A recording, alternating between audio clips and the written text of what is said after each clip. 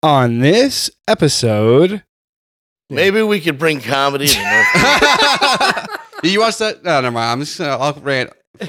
We're just gonna set some big goals right now. There's our ultimate goal: bring comedy to North Korea. That's the goal of this podcast. Yeah, forget the language barrier. Forget that they would rather have food. And that they didn't even laugh at the appearance of Dennis Rodman. Like, they just need my comedy. Exactly. That will sustain them. It'll be a tough crowd. Oh my goodness. See, North Korea would never happen in America. Talk about having a captive audience. Well, that's true. Yeah. I do have that. Literally captives. Yes, it's unfortunate. It just never ends.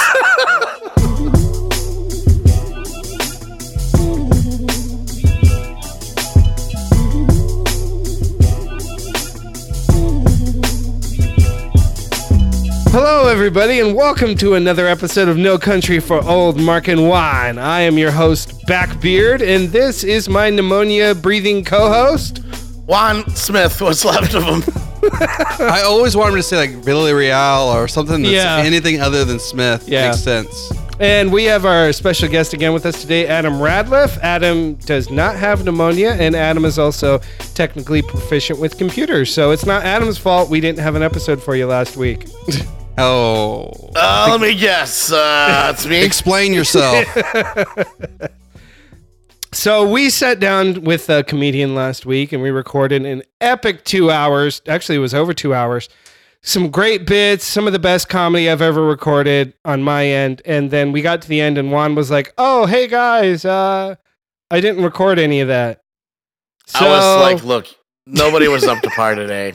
I'm gonna help us all and scrap this thing." Yeah. Yeah. No, that's not what happened. I apparently didn't hit record. So we've learned from this mistake, and the comedian's coming back, and he's going to be back in with us. So we're going to get it. But unfortunately, we lost those bits. I'm pretty sure we can't replicate them. We might be able to, but we'll just see how it goes. But anyways, you know the drill. Facebook.com/No Country Podcast. Instagram at @no_country_podcast. We're on Twitter at podcast_country. You can email us at nocountrypodcast@gmail.com. Or you can leave us a voicemail at 346-291-0050. Now, before we get in today's story, Matty Cheeks sent in a voicemail. Oh, Matty Cheeks. He sent a message like, "You motherfucker, you calling me Matty Cheeks now?" And I was like, "You like your name?" And he's like, "Yeah, I actually kind of do." So yeah, it's good stuff. His name now is Matty Cheeks. Hey, but Matty goes back to some early fame. Yeah, he does. He sent in a voicemail, but the audio was so bad. It's really, really hard to understand. And I had to even the transcript isn't that good. So sorry, Matty Cheeks. I was going to put it at the beginning of the show, but I didn't because the audio, for some reason, I don't know whether it was your phone or what was going on, but there's a lot of noise. Maybe it was windy. I'm not sure. But he sent in, he said he was at the mall and he saw someone riding a ripstick with crutches. What's a ripstick? Like those things, the two-wheeled stick things that kids ride. Gotcha. But like he a saw Segway without the hand part. Yeah, but you're just using your own power. It's not motorized. It's like a hoverboard, but not. I have to show you. Oh, yeah. Where you you wiggle it around. Yeah, you move your hips and wiggle around. He said he saw someone at the mall riding one of those on crutches, and he said he thought we might get a kick out of that. And I thought I'd probably just trip him. Oh, they've already had it rough enough. Yeah, but you need to learn. Can't they enjoy anything? But you need to learn somehow. You're the mean kid, man. Right. No, I'm not He's mean. throwing I'm just marbles out to try to fuck this person up. He's the reason that kid was crippled in the first place. Ice cubes, man. Ice cubes. You're the kid that waits to make sure he's okay, and then when you realize it, you just start laughing at him. Yes, I may have done that. Yeah, that's 100% a thing. Anyone you like, if they fall or do something really embarrassing, you want to make sure that they're okay before you laugh. But as soon as they do, it's fucking. Are you dead? Do you have a concussion? No. Ha ha. But you really want them to be okay because you are ready to laugh. Oh, exactly. Yeah. Because it's hard to hold that laugh in. Yeah. Especially the goofier it is, the funnier it is. Every time I do something stupid, you ever do that check it's shit? Did anyone see me? Yeah, I'll look up not press record on a podcast. Fuck. Yep. I did that this last weekend. And I was like, well, just own it. I bit it. I slipped and fell. Whoa, I can't remember the last time I fell. How'd you slip and fall? Isn't it like 80 degrees over there? Yeah, no, but I'm kind of a klutz. So like I trip over like cracks in the sidewalk. So is this some elaborate ruse you did to fall into a girl? You're like, no, you fall right into her. I don't roll like that. You don't roll because you're not. I'm not Juan. Yeah. Oh, I roll, bro. Just tuck them arms and legs in. He also rolling your mom's scooter too around the mall. Hey, dude, I'm known for that. See how the other half lives. I used to like this is a true story. Like I used to like see those Rascal scooter commercials. Yeah, I'd be like, I can't wait till I need a Rascal. I'm gonna be riding all over the place. And then like I got 10 years later after that, I was like, what the hell was I thinking? I'd be miserable if I had to ride a scooter everywhere. See, here's the thing. I don't have to. I just don't want to walk that far. So I literally, when I go to the mall, I ride one of them bitches. Do you don't have your own? No, it's mine. I bought it. There you go. You have it tricked out? Absolutely. Cherry red. You should get one of those. You should get one of those bumper stickers. Or you should wear one of those vests like the bikers where it says on the back, it's like, if you can read this, the bitch fell off. No, it's the best. It's really fast. And when we get in arguments at the mall, I just take off. And Chaz tries to chase me and pisses herself. It's awesome. That's going to make like America's Funniest Home Videos. I want to see this. I want to see this and record it for YouTube. You should hear her yelling, slow down. Angry lady with wig pisses herself at mall. Have you got any sponsors yet for your whip? No, but security usually gets really pissed at me because I go too fast, they say. But I tell them, like, hey, man, you show me a speed limit, I'll slow down. Peace. Good point. I take off. Oh, my goodness. Okay, well, time to get into today's topic. It's we're headed back to Asia. This is about the Great Leap Forward. And yes, it kind of sounds like an event at the Summer Olympics, but it wasn't. It was one of the worst periods of needless loss of life in the last 100 years. It is often overlooked and misunderstood in recent history. Like, really, really overlooked because I had never really heard of it. You know, it's not really taught something that's taught in schools or in history classes. Weren't you homeschooled? Yeah, but I love history. So, I mean, we just use the standard, like, whatever the school was using curriculum. I don't think I learned it either, actually. So, it's not something that's talked about very much. It was probably talked about more back in, like, the 60s and 70s because of, like, you know, the commie fear and everything. But also, some of the stuff was hidden from the West and from, you know, we'll get into that later. But, you know, traditional communist, you know, ways, they tried to hide as much as they could. But this is all real research. Once again, I got the primary source for this is a book by Frank Dideker or Decatur. It's a Dutch guy. It's a really hard last name to pronounce, but he researched this book in China for 4 years, and he got all of it from original source documents that they finally declassified, like back in the 90s. Nice. And he said there's a lot of other documents that are still classified. So he said he feels like he doesn't have the full story, but he did the best he could. I was like, dude, if this dude did research for 4 years to do a book, I think he did a pretty good job. Yeah. Like that's some severe, you know, it's a ton of time to put into it. The book itself, it's called Mao's Great Famine. I also watched some documentaries and films and stuff on it to kind of like flesh it out a bit more. Really, really good book. Really, really dry book. So if you're into like more like, you know, like fast paced books, this is not the book for you. He was just really trying to like tell this story as best as he possibly could. It's incredibly long, but it's a good book. I mean, I see why he went into so much detail because he felt like, and I think it was true, like if you're going to talk about something like this, you need to do it justice so the people who unfortunately lost their lives, like their story should be told. So hopefully stuff like this doesn't ever happen again. But anyways, okay. It's often overlooked and misunderstood, and it is similar to the Holocaust. Okay, sorry. And bit of a leap. And similar to Holocaust deniers, there we go. There are a lot of crackpots out there who don't believe that it happened. What was the Great Leap Forward, and what really happened? Well, after World War II, China was embroiled in a 4-year-long civil war between Chinese nationalists and Chinese communists. China had suffered severely during the war, with the Japanese leaving many cities destroyed and millions raped and dead. If you want to learn more about that, research the Rape of Nanjing or the Nanjing Massacre. Is that also a dry read? No. It's a bit juicier with the rapes. Oh my dear God. We get this guy's reading types, like what he really gets into. He's like, wait, there's no rape in this? No pictures and no rape? Fucking taking this shit back to the library immediately. Wow. There's a book called The Rape of Nanjing. It's a really good book. I recommend it. Leave it to Adam to just drop these bombs of just like, what the fuck? I almost fell over on the couch.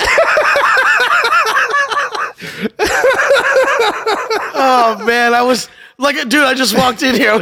I wasn't ready yet. Oh, that was awesome. And see, the thing is for those of you out there who might be like mildly troubled by some of Adam's comments, too bad. He's gonna stay on the show. Like, this is okay. We're not making fun of terrible things that happen to terrible people. All my focus is to not say anything racist. Yeah, exactly. So there's going to be some insensitive things that come out. Right. It's all in jest, and most of like my jokes in jest at horrible situations are just trying to lighten the mood of the just awful truth of what was really happening. Right. Because sometimes, like, when I'm doing the research, I'm like, I can't believe that this shit actually happened. And I have to, like, throw in, like, a made-up story. Just to be upfront with you, I wrote a whole fake story for this episode. There is no China? And then I read it, and I was like, somebody would probably think that was kind of racist, so I'm just getting rid of that. And I didn't mean it that way, but then I thought... After the Italian spaghetti gate? Yeah. I was like, after all of my pasta jokes, I was like, nah, I don't want to like push it too far. I want to be thoughtful and not super insensitive. Did it involve MSG or? No. It involved General Shao. It involved just China's low quality manufacturing.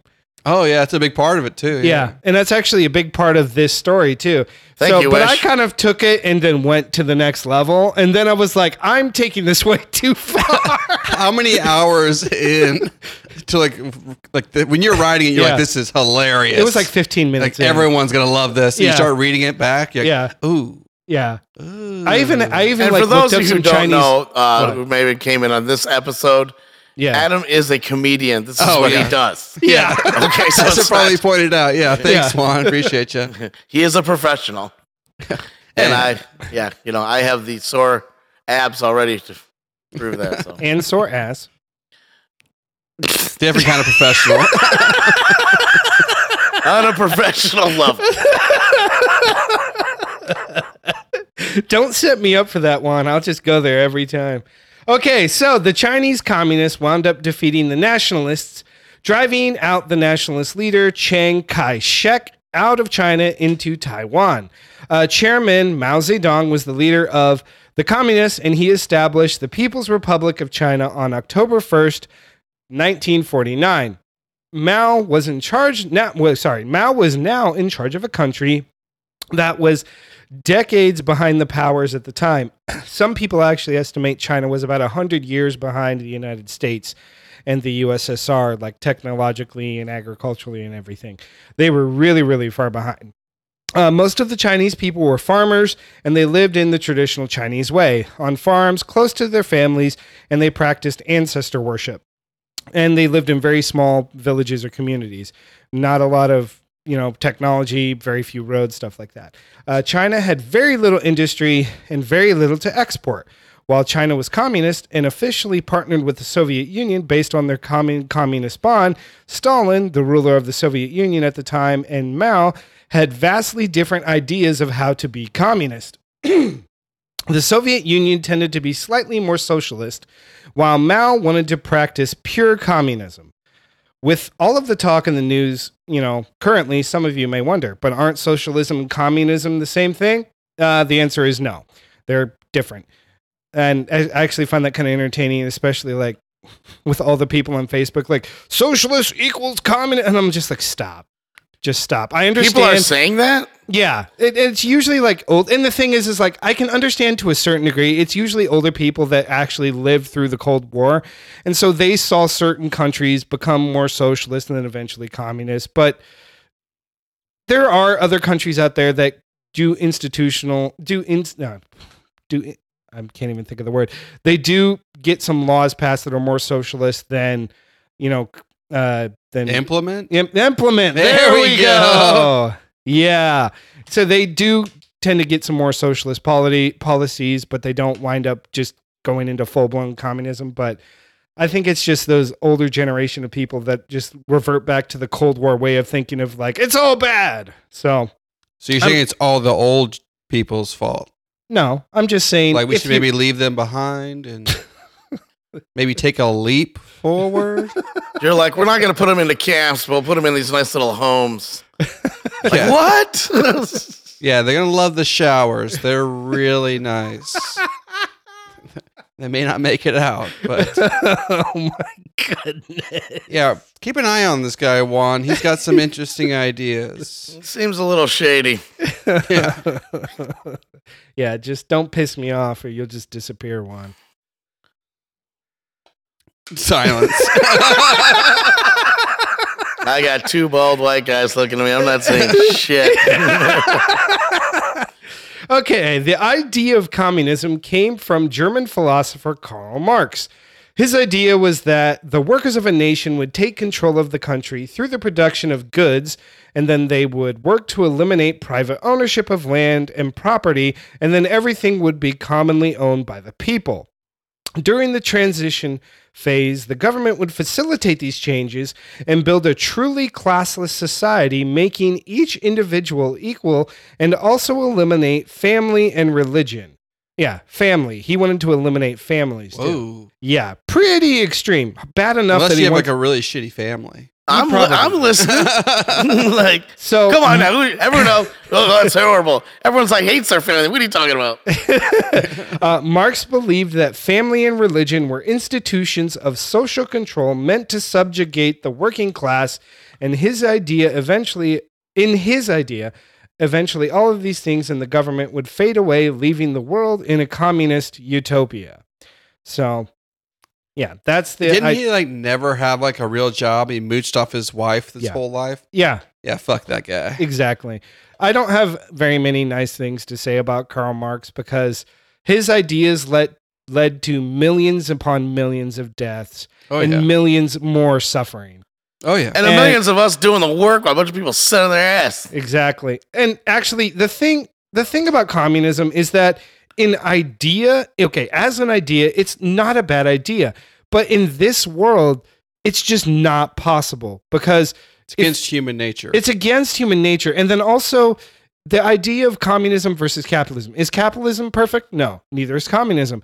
But if you want to motivate people, capitalism is the way to do it. Because if you work hard, you can buy the goods that you want, buy property, own your own land, build your own house, stuff like that. You can advance and better yourself. Whereas in communism, you can't. The state takes care of you and you don't really have any motivation to work hard. Plus you get to pick what you do. Right. I was like, if everyone was like, had their jobs picked for them. Right. What is the likelihood that you actually will like your job? Right. I have a friend who was born in a previous communist country. It's now not communist, but the communist way of thinking still goes on there, even though they're a republic now and not communist. Mm-hmm. It hasn't been a communist country since the 90s, so almost 30 years. Still, he went into college. They told him, this is what you're going to study. And then he graduated. This is what he has no choice over what his career is, what field he works in. God. And it sucks. And so, but the people in that country, they're still thrilled because they're like, it's better than it was back in the late 80s and early 90s. Right. And I'm just like, dang, dude, that sucks. Because to me, it's like, you can't pick what you want to do. They picked what school he would go to. Yeah, and good luck retiring too. Right. So it's very regimented and controlled. It's not, they say, anyways, we'll get into more of that. But anyways, while the idea, of it sounds good, in practice, history shows that it has failed every time. often with high body counts. The Soviet Union ruled for 74 years, and in that entire time, it was still not a true communist nation. The Communist Party did rule the Soviet Union, but they did not achieve a classless society in which the population collectively owned the means of production. So basically, the communists in the Soviet Union, they were like, oh yeah, we want communism. They created a communist party. They took over, and then they're like, we don't want to give up power. And they just left it there. And they always would make excuses like, oh, it's not ready yet. We can't do that yet. We haven't No, it's even Karl Marx's idea of transition was a short transition. The government would be around for a few years to facilitate the transition.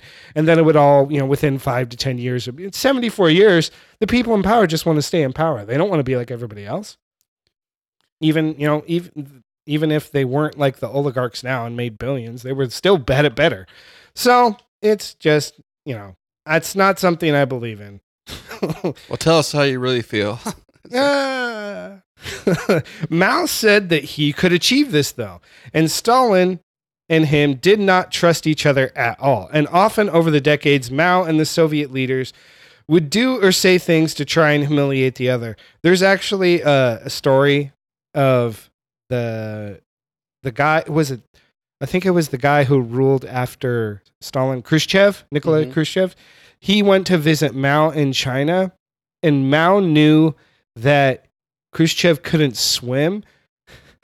So like a huge dick, he got him like arm floaties and like put him in the pool and then like did laps around him. Like that's a fucking power move. Humiliated him, and finally Khrushchev just like got out and was like all mad and I was like, dude, like what a dick. Is this real? It's a real story. Yeah, I got my radar. It's in the book. Damn, that is like, how does he survive that? Yeah, and the thing was Mao also like had been invited to the Soviet Union, and they like pulled out the red carpet, and they like tried to treat Mao with like all this respect. And then when the Soviets went to China, he treated them terrible. Like he didn't pull out any bells or whistles, like humiliated them in public. And I was like, was he like angling like, oh, they're not taking this shit seriously? Yeah, that was his whole thing. Was like he considered himself like pure communist and true, and he thought they were just more socialist and they were just posers. Kind of like was his attitude. He even said that in a few things. He's like, oh well, eventually we're going to be better than them, and it was just What was China before they were communist? Well, before they were communist, they were they were like a republic, but there was a lot of civil war because before that they were part of the Qing dynasty, which are like emperors, and they had been emperors for like, a system of emperors for hundreds of years before that. But then around like the late 1800s or the early 1900s, they transitioned to more republic government, but there was tons of infighting. And actually when communism came around in the early 1900s, then there was a lot of the communist versus the nationalists, and then World War II happened and Japan just decided. Yeah, Japan, oh my gosh, Japan did so many awful things to China. It's crazy. So then that kind of fed the fuel, the fire of all the people wanting communism, because they were like, the nationalists can't protect us. The Japanese are just screwing us over at every turn. We need someone to help. And they're like, well, let's try communism. Right. Well, Russia's right there. It's like maybe we get like a big brother to help us out. Yeah. Yeah. And ironically, the Russians and the Chinese leaders didn't like each other at all. Who would like the Russian leaders at that point? Exactly. So Mao was determined to make China a great power, but he had a whole lot of catching up to do. In order to do this, the first thing he did was redistribute the land, which is a nice way of saying the government took ownership from the private landowners. And yeah, this land redistribution led to the deaths of 700,000 landowners. So their land could be redistributed to about half of the peasantry. Did they kill them? Or? Yep, they killed them. Oh, well, fair enough. They were like, we're going to take your land. I'm not giving up my land. Okay, and they just killed them. That's kind of a simplistic way of saying it, but that's essentially what they did. Yikes. There was some that didn't. They were just like, crap, they finally got the message, but still. 700,000 people died because they were like, I earned this land. I purchased this land. You're not taking it away for nothing. Right. How could you be so dumb to where you've seen this happen to like 600 and 99,999 or whatever. Yeah. And you're that 700,000th person. You're like, yeah, I'm still not down with it. Yeah. Knowing exactly what's going to happen. It's so like, yeah. I mean, I can understand. I would be pissed if, the government came by and was like, we're going to take everything you have. Oh, well, there's that many Texans, and I'm pretty sure they're not putting their guns down if they come and tell them the same shit. Well, yeah, I think we'd probably have a fight. More successful, but yeah, that would suck. If any state secedes from America, it's going to be Texas. Well, because Texas is already its own little country inside America already. Yeah, there was like a cool YouTube video that explains like there's only 2 states that could sustain all the important aspects of like agriculture, business, electrical grid. It was like Texas and one other one. I can't remember who it was because they're not Texas, so fuck them. Exactly. Well, we certainly know it's not Michigan. Yeah, they can't even get water right. Yeah. Well, neither can Houston. That's true. Yeah. But, whatever. So Mao said he wanted to bring up... Oh, yeah, this is... Okay. Young people. I mean, not just young people, everybody. I don't say any of this in jest. I just say this as a cautionary tale because later on what's going to happen in this episode. Mao also said that he wanted to bring about more women's rights and universal literacy. Sounds good. It tends to not really happen in communist societies, as we'll explore later. Often when a communist revolution had occurred, these things that are promised but are rarely followed through on. It sounds good, it gets people behind you, and everyone expects it, but then you don't have to follow through on it when you have total control of everything. As far as universal literacy was concerned, Mao only wanted that so everyone could read his propaganda. And since he controlled all of the state media, he could control what many people thought. Mao wasn't intending on bringing higher education to the masses. He just was looking to spread his ideas more easily with less resistance. We say the same thing happened with Cuba, right? Yep. Yeah, because I heard somebody have some political thing where it's like Bernie Sanders was like praising Fidel Castro for raising the literacy rate by like 60%. Yeah. I was like, yeah, that's what happens when you kill off all the people who can't read. Yeah. Or you're just, I don't know, you spend all your money into one thing, it's not going to work out well. No, and it's like literacy is important. But I think sometimes when people say we want universal literacy, they make the mistake of thinking that means free college for everybody and free PhDs for everybody. That's not what it means to these people. What it means is we want you to be able to read and write and be intelligent enough to do what we tell you and think what we tell you. Not for you to think independently, not for you to make your own decisions, and definitely not for you to discern that what we're doing is going to be screwing you over in about 15 to 20 years. So we're just going to educate you enough. And so it's, educate you enough to where you can be a cog in the machine. Exactly. Without being a pain in the ass. Right. And just smart enough to obey, the people above you. So in May of 1956, Mao instituted the 100 Flowers campaign. Oh my gosh. We're going to get into this. So the 100 Flowers campaign, he encouraged people to express themselves and their concern. Mao said, the policy of letting 100 flowers bloom and 100 schools of thought contend is designed to promote the flourishing of the arts and the progress of science. Or round up all people who could possibly dissent and then kill them all at once. Right. Feel free to speak. I have a feeling this is coming down the pike. Yeah. So the movement was in part to a response to the demoralization of the intellectuals in China who felt estranged from the Communist Party. They had been vocally saying, hey, you're not consulting us. You're not listening to us. These are our concerns and the legitimate concerns. So he's like, I'm going to start this 100 Flowers campaign so everybody can say what they really think and feeling without fear of repercussion. So this campaign began in 1956 in May, and initially the government did not receive very much criticism. After about 6 months, Mao expressed that criticism was preferred in an attempt to encourage the populace to truly express themselves.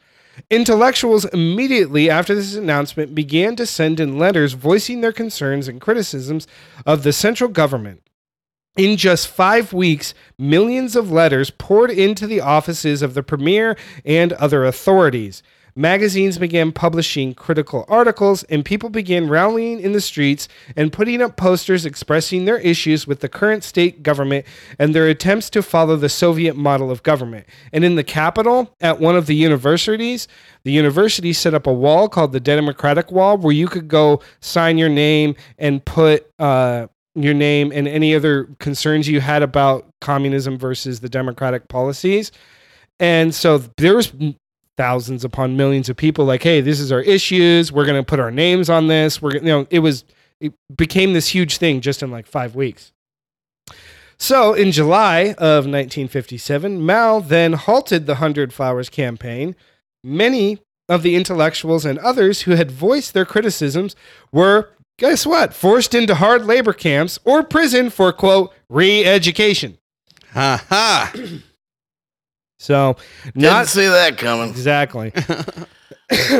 Essentially, the 100 Flowers campaign seems to have been a trap set by Mao to lure out his rivals into the open so he could silence them. I found some videos and writings of people who were like, no, Mao was the victim in this. It's people like that I just want to kick. Brainwashing is a hell of a thing. I was like, what? How was he the victim? It really is, because it's like, how do you combat that when they have control of like everything? Mm-hmm. That goes, everything that goes into their minds. It's that's just something that's, I don't know how you deal with that. Right. Well, now everyone was afraid of Mao, and no one would speak out against him because he just silenced anyone who had any critical thought or critical opinion against his. So now the people of China understood how far Mao would go to achieve his goals. The majority of the Chinese people chose to follow Mao, probably very begrudgingly, whether or not they agreed with him out of fear. Yeah, they were afraid. Mao began to speak of how he wanted China to catch up to the industrial output of the West.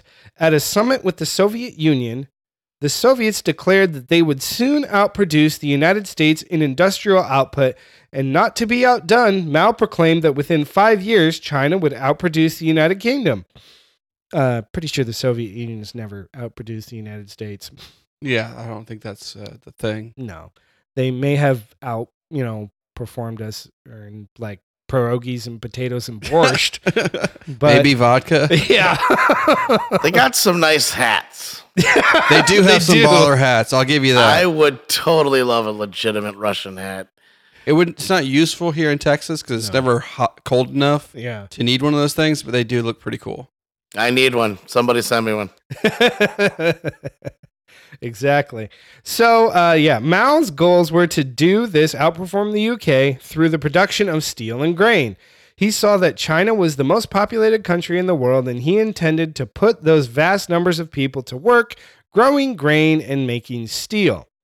At this time, one of Mao's party members proclaimed publicly, one of his party members said, "We must have blind faith in the chairman. We must obey the chairman with total abandon." That right there, if anybody in government says that, it's time to leave. Red alert. Yeah. That being said, there are like some stuff similar in our current political climate that's bordering on that. Yeah. That's kind of scary. It's like, because you see people on the right and the left, it's like really polarized. But people who are like, oh, just trust him. He knows what he's doing. Yeah. Like, I don't really like that. That's what that happens with it. So 2 parties is 1,000 times better than one. Yeah. But just 2, you're going to run into this, like, even though you know that this person's not right, you're not going to be willing to like fight your whole party for it. Right. And it turns kind of shitty. It does. Especially when you have somebody that's like, this guy's kind of hard to defend a lot of times. Yeah. The thing is I think it's smart to question, even if whether you're like Democrat, Independent, Republican, Libertarian, it's good to question the leaders' choices and what they're doing. It's good to share your concerns. It's good to be critical, because otherwise they're just going to do whatever they want, and they're just going to be doing for whatever suits their interests best, not the interest of the people that they're supposed to be serving. Oh, yeah. I'm not saying be like a total asshole about it, but at least, critical, write letters, do the things that you have the power to do, vote, whatever it is. That's the great thing about living in America, at least for now, is that we have the power to, write letters, approach our congressmen, say we like this, say we don't like that, band together as a group of people, make changes when we can, where we can. Get that track phone, start calling the offices. That's what my dad used to do, man. Oh, I found like 4 track phones in his file. He would do that, dude. He would call all these politicians and just leave like horrible voicemails. So like one of the most racist people I've ever met was doing that. Yeah, but see, that's a valid lesson in that, gosh. Well, no matter what you believe, man, you need to get your voice heard. Yeah. Because if you're not someone else crazier than you is gonna make sure theirs is. Plus, there's another thing. It's like you want to know where the crazies are, right? Because if you stop everybody from whoever speaks up, you're like, all right, we're killing their ass. People will still be crazy. They just won't speak up. Exactly. So that's why I don't like a lot of the censorship stuff. Flower campaign to flush them out. Exactly. Well, he has some decent ideas, but no, like. That's one thing. Another thing I'd be curious to know that's kind of relevant to right now is like, so China, when this was happening, like, and I'm not a gun nut by any stretch, but like, did the population have access to like weapons? No. Yeah. Most of them were farmers. Then like they couldn't have fought back even after 600,000-700,000 of them were getting killed. Right. Like what are they going to do? They can't fight. They literally can't rise up. Yeah, they have no pretty much. I think worldwide, we're probably the most armed of anyone. We actually are citizens, right? By a mile, right? The thing is I'm not anti-gun, and I think that it is good to allow the people to have access to guns. The way that the current gun control methods are, it's ridiculous. Like there's barely any you need to be background checks. There needs to be mental health evaluations. It doesn't need to be.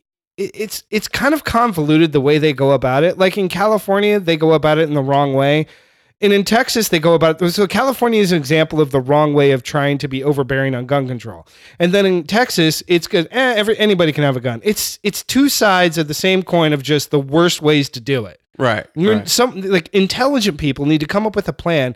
Like in Texas, all you need is a driver's license to go in. I want a shotgun. Okay, Steve, here's your shotgun. Let me see your driver's license. Okay, that's good. $600. There you go. You're out the door. You never know if Steve could go wipe out his family because he had a bad day with the wife and stuff like that. How would you do it? It's gonna be like a huge. It's my idea is you do background checks, but then it's also based upon a lot of the mental health checks and stuff like that.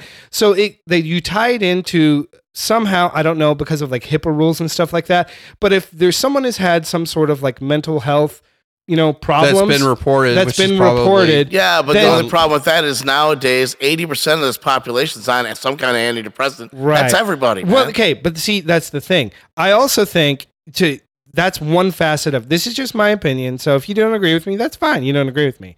I'm not here to start a debate or argue with anybody. But that's one start. If someone's been reported to be violent, they have a certain amount of arrests or violent, actions. Then you don't get a gun. If you if you've had any sort of mental illness reported that can be considered threatening, you don't get a gun. On top of that, you should have to take... This is like the reverse Oprah, everyone gets a car. Probably. You have a problem, you don't get a gun. It's more like common sense You cut stuff. me off in traffic, you don't get a gun. But I also think there should be some sort of mental health screening test. For sure, I agree, yeah. That, a written test and then also an oral test. Oh, so now you're going after the people who can't read or write. Okay. Yeah, exactly. see me. I'm still all the way for just everybody should have access. And here's why though, because the minute anyone tries to do checks and balances, it costs money. That's not a reason not to keep. That's not a really good reason to not keep guns out of psychopaths' hands. But here's the point though. I don't know how much criminal element you guys have ever been around. But every person I know who's a criminal and known in my life can get a gun, no matter what the fucking laws are, bro. They don't mean shit. All you're doing is keeping it out of the hands of the person who might need to defend themselves. Every criminal can go get anything they want, pretty much. Well, yeah. But it's just a matter of money.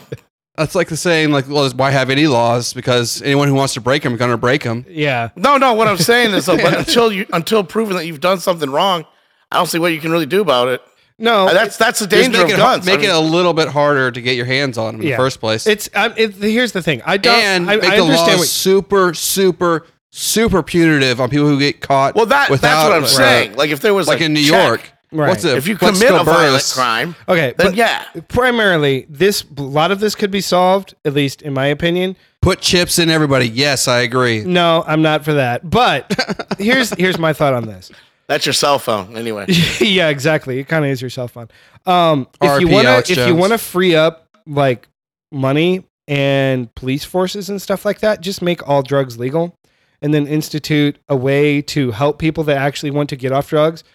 Because so much money is spent on that. You know, it's gonna make drugs less of a stigma. I think people would probably be less inclined to become addicted to drugs or to even try drugs. Maybe not. Maybe that's just my personal opinion. But if you're not spending all this billions of dollars in, quote, the war on drugs, you can use that for more positive things. Such as wars on the world. Yes. I agree. Anyways, we totally went down a crazy deep rabbit hole. We probably go on that for another 20 minutes. You know, we're going to have different opinions between us. I do understand what you're saying, Juan. Like, you know, people, if everyone had access, then everyone's going to feel protected. Mutually assured destruction. Exactly. The law of mutually assured destruction. In Texas, I feel like that's a little bit more thing. That's the positive of it. The negative of it is the people that are irresponsible with their guns, or they allow their children access to their guns and the kids take their guns into the schools. Like, I come from a family where gun safety was practiced. You were told, like, here, you can shoot this in the appropriate setting, and this is how you behave with it. And we don't play games with this. This is a very serious thing. This is like a weapon and a tool. You don't play you don't play around with this. This isn't a joking matter. This is very serious. Unfortunately, there's a lot of people out there that don't think that way, or they don't take it very seriously. Like, if I don't have a gun, I'm going to get one. But if I did have one, it would be secured in a place where I only knew where it was. To where you couldn't get to it quick enough if somebody broke in. No. It would be, but like, I'm not going to like leave. Okay. I don't have any kids. So I don't have that to worry about. But if I did, it would be somewhere where the kid couldn't get access to it. Because even if I had, should be a law for that. I would. Why can't they just have a fingerprint scanner on the gun trigger? They do. That's how they get you. They actually have fingerprint. I found a cool gun safe that is a fingerprint scanner now too, and I thought that's perfect. That's what I would get. Like $200, simple. You know, there's things like that could be doing. But it's just the people that are irresponsible that make it hard for the good people. It's kind of one of those really bad situations where a few people mess it up for the good people. And I will say, primarily, most of the people that commit really horrific crimes have committed other crimes prior. Exactly, and that's where and violent crimes, right? And that's it where all starts at pot because it's a gateway drug. All right, moving on. No, I'm kidding. For the record, I think pot should be legal, but anyway. Yeah, I do too. It is where I'm sitting. The thing about pot, and like I've never smoked pot, never going to, but I'm like, if somebody else wants to, let them practice their choice. Does your mom listen to this podcast? Is that what's going on here? My mom died 14 God. Years ago.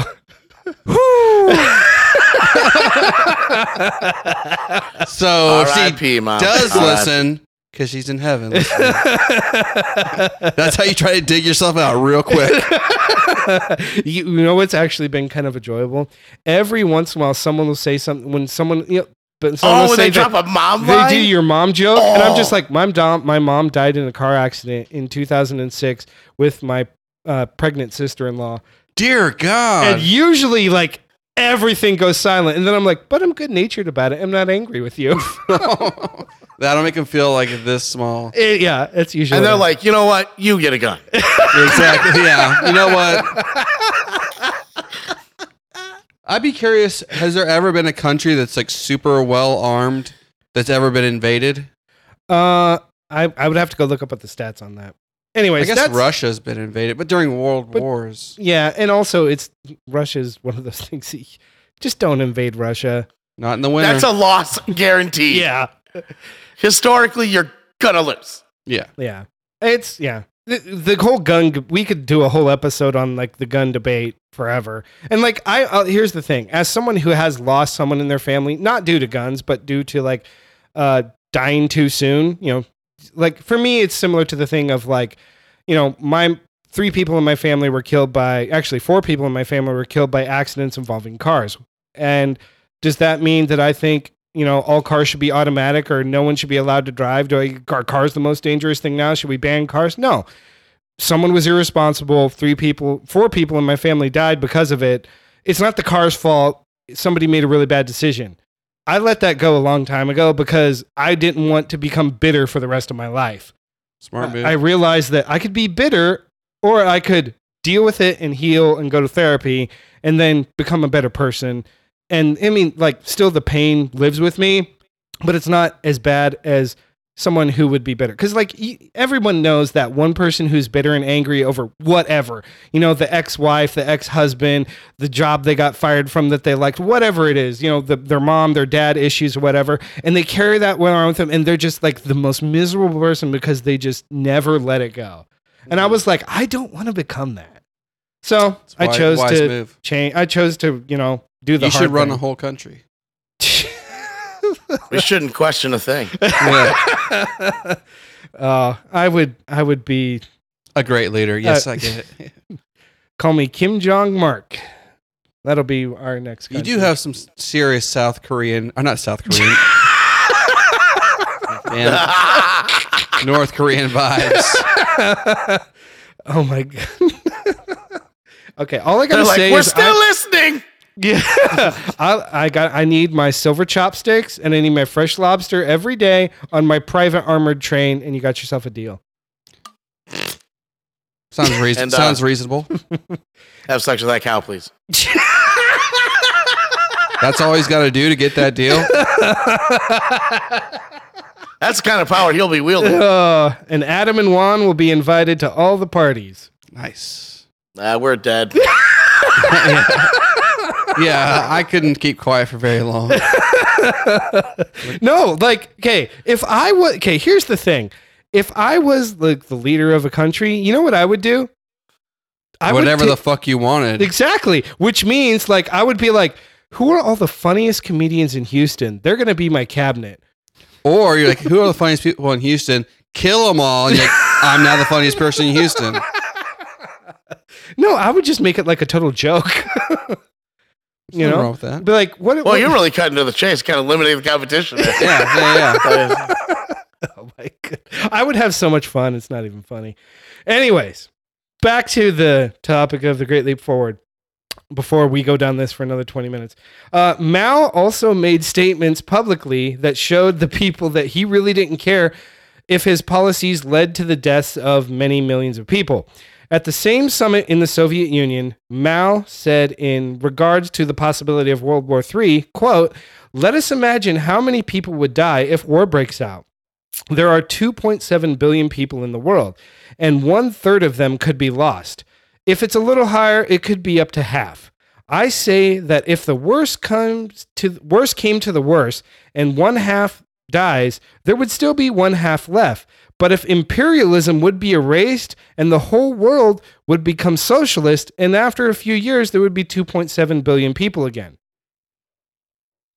Well, it's like a what's the word for it? It's like a book. It's like a logical, like just taking all emotion out of it. It might be technically accurate. But also pretty monstrous to very say callous. If you're a leader of a country. Right.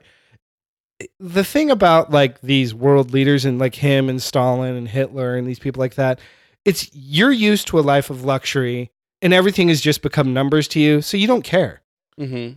And they think that their way of doing thing is 100% guaranteed to work, right? Which nothing ever is, right? And actually, one slogan Mao said during the Great Leap Forward was when people would say like, "Oh, things are bad," he would say, 100 years of suffering for 10,000 years of happiness.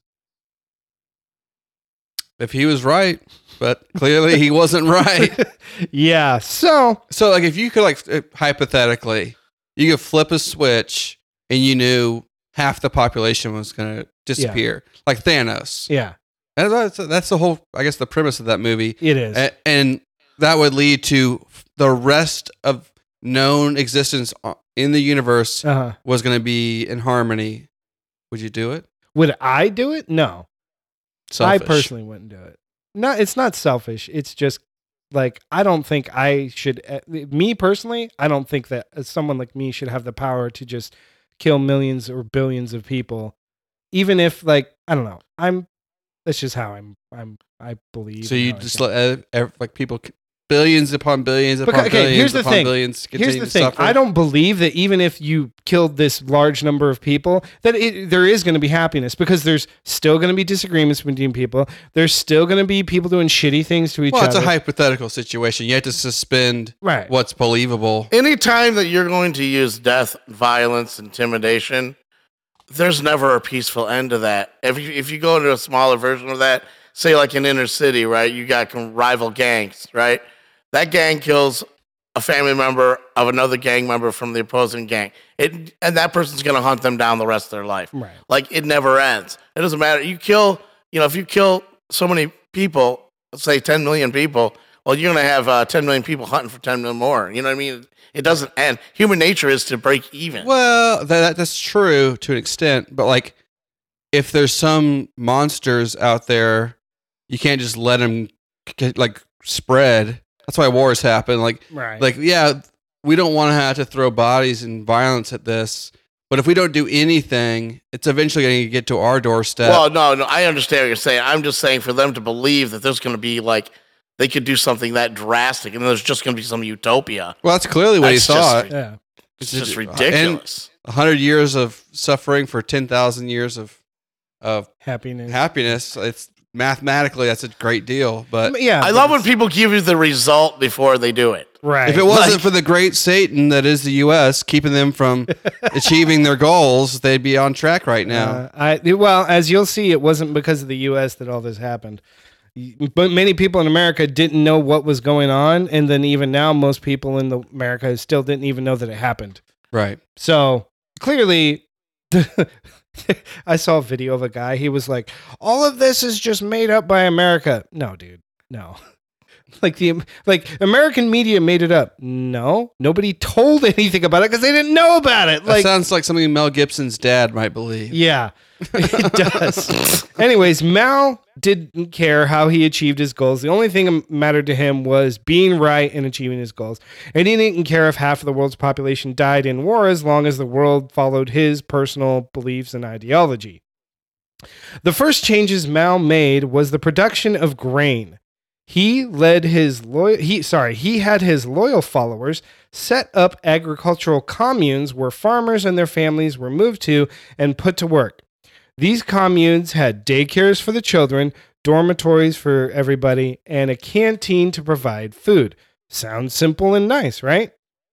The government provided for everyone's needs and everyone was happy. Well, it's not that simple. First, to build the communes, the local cadre, which cadre was like a local party leader, in the area, because it went like, the central government, then the province, then like a district, and then village, many different cadres up like the chain of command. The cadre went to the village and he told the people that now they were forced to relocate to a commune, and then their homes and the homes of many others were demolished to provide the necessary building materials to build the commune. Often, homes of the people who weren't selected to work on the commune were destroyed to provide the necessary building materials. So imagine that. One day you're at home, cadre comes by, "Hey, we need your home. We need the wood and that to build this commune." "Okay, well, you took my neighbor. Are you taking me?" "Nah, figure it out." Like eminent domain. Yeah. Like on a massive scale. On a massive scale. Yeah. And so the people then were put to work growing grain while Mao and his party leaders set the goals for grain production. The goals for grain output were not based on actual numbers that were possible, but numbers Mao wanted to achieve. Mao would ask a cadre how much grain his territory could produce, and for example, they would say 5 tons, and he would come back with them and say, the goal you have to achieve is 10 tons. Ridiculous. Yeah. Well, actually, and also along the lines of the homes that were destroyed, I thought I had wrote it down, but I remember it. at the time when they were building the communes, 40% of the homes in China were destroyed to build these communes. Were there like Wow. apartment buildings put in their place, Nope. or was it something more like economic? No, they didn't. The only thing that they took and built was then the communes, and then certain people were taken to the communes and put to work, but not everybody got replacement homes that So they where needed. do they live? They had to like build, lean-tos, tent city. Obviously they didn't have tents, but they had to build shelter for themselves out of whatever they could find. Yikes! It's called the ghetto. Yeah. So, but he didn't care because 100 years of suffering for 10,000 years of happiness. So these people were, put to work growing grain. Okay, sorry, I already read that. Mao also implemented, oh my gosh, here we go. Mao also implemented a colored flag system. He would give out his list of expected quotas to be filled to the cadres, and when the yields would come in, he would give the cadre a colored flag. If you didn't meet the quota, you received a white flag. If you barely met your quota, you received a gray flag. And if you exceeded your quota, you received a red flag.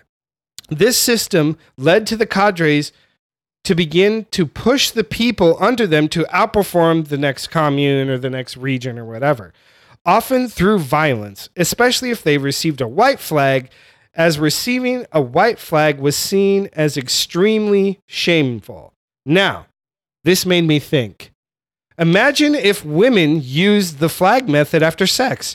The three of us would have such a massive collection of white flags with a couple of gray ones thrown in there. I think we could probably clothe a small country with all the white flags. This guy, it's fucking crimson in that closet. Fucking got nothing but red flags in there. Dude, my sex room's red. Dude, that's just your sock drawer. Yeah, there's a lot of white. Some grays on a good day.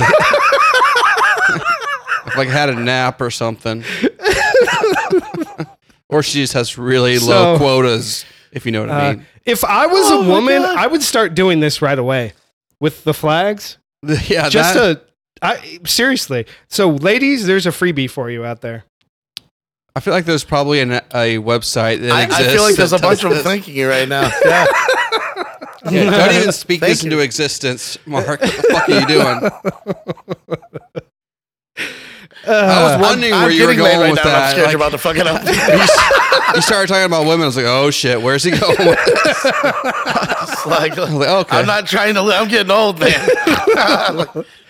Here's a white flag for you. That's one thing that is especially frustrating for anyone who's worked in any kind of sales, which I Yeah. have most of my career, is that when you have an unrealistic quota, it is supremely demoralizing. Yeah. You're like dude, you're like, I could literally work 24 hours a day, Yeah. and I won't, and I'll still get shamed. Yeah. That's And every day starting at zero, Right. yeah. is just like that's just a horrible work experience. I've been through that too, and I hated it so much. Yeah. Sales is rough, especially when you have insane quotas. Yeah, I've done some sales work, and it is extremely demoralizing because, like, I remember putting in like long days, getting up early, getting home super late, and I'm like, I literally got nowhere today. Mm-hmm. By what I'm supposed, I was just like, this is impossible. Can you imagine adding an element of like, and you're not going to live if you don't Yeah. make your quota? Exactly. Yeah, It's crazy. Talk So about and pure misery. yeah, exactly, pure misery. And so then like, oh yeah, and if you don't meet these goals, we're just gonna beat the shit out of you. Yeah, that's awful. Yeah. There's a lot. I wonder how they made these goals. Like, is it based at all on like a plot of land? How much it can realistically? We'll get into some more. of that, Okay, yeah. right. I did a little more research. It's about So- fucking time. Initially, Just like dial that shit up. initially in the first season, the farmers had a bountiful harvest, leading to China having an excess amount of grain. Mao was extremely pleased by this, and he told his people that since they had an excess of grain, they should eat more. He encouraged people to eat 5 meals a day so the grain didn't go to waste. Families Sell it. Precisely. Families had so much extra grain they were throwing it away. In one region, the local carter said that he saw discarded grain that was 30 inches deep. Damn. So it worked. It worked at first. Gotcha.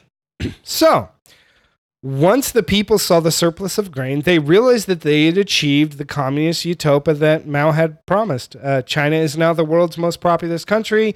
They lead the world in all industries. They produce the best, most advanced technology, and the poorest people in China are all millionaires, and they have the best of everything. They have the world's best sports teams, the best healthcare system. Everyone is so happy in China thanks to the Great Leap Forward. It was such a success that there is no racial or sexual inequality of any kind in China today. Men treat women with complete and perfect respect, and they accept every outsider with open arms. It is truly a paradise. And all the guys get laid. Hey. Oh, I'm sorry. moving to China. That was from an article I found in a parallel universe. Oh, okay.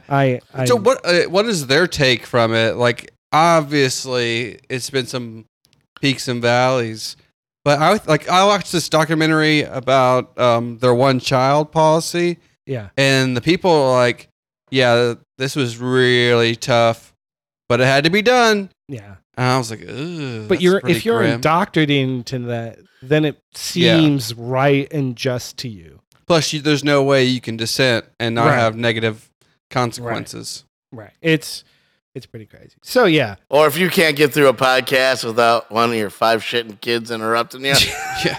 start looking like it's making a little sense. You know what I mean? It's like, you could have been it, man. You could have been it. Well, I mean, like, obviously, you want to have the freedom to do whatever you want to do, right? Yeah. But No, that I really being don't. said, like, if you can't afford to take care of your kids, what's the ethics behind that? Yeah, Juan. You know what? I have so many opinions on that. Because I mean, it's not to sound shitty, but like, and not to open a whole can of worms, but yeah, man, this is gonna be the something I just don't sidetrack understand. episode. Why are people having kids? Yeah. When they just don't give a fuck. Yeah.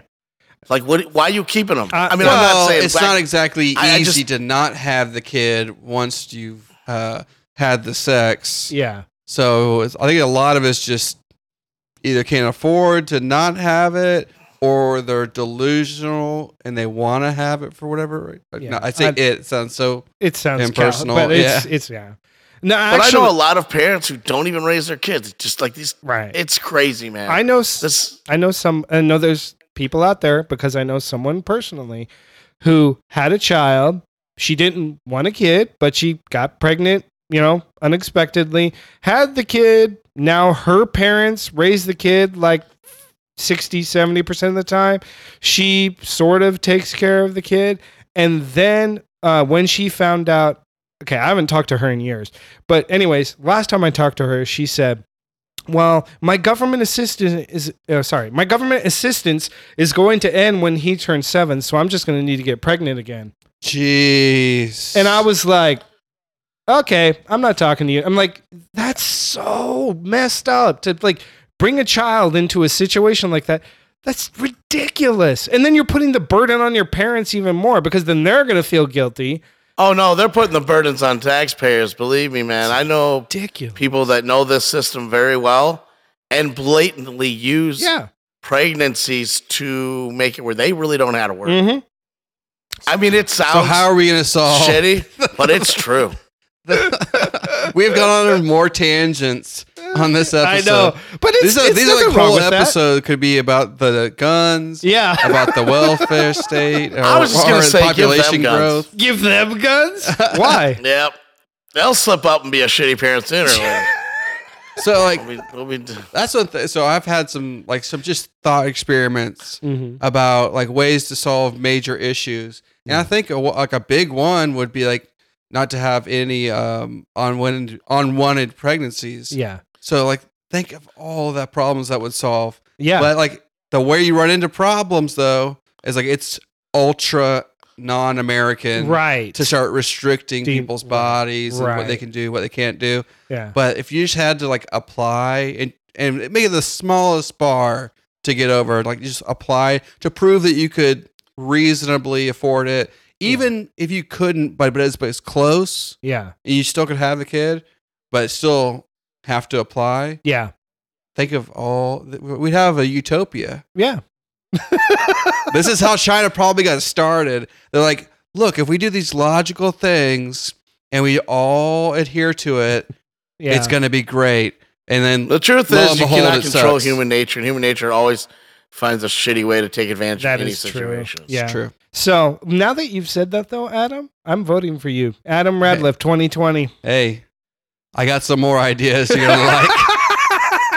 We can run together and we can just, cause a big old fracas.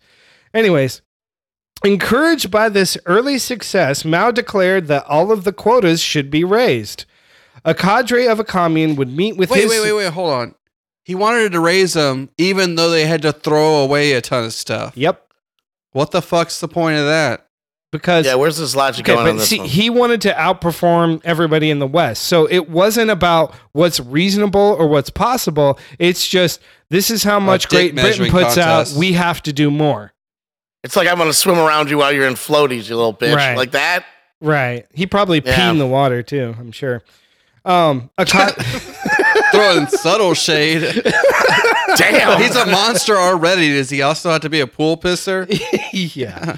Okay, so a cadre of a commune would meet with his superior, and then they would discuss what the commune could produce, and then the leader of the region would require that the quota of the grain be raised from, say, 10 to 15 tons.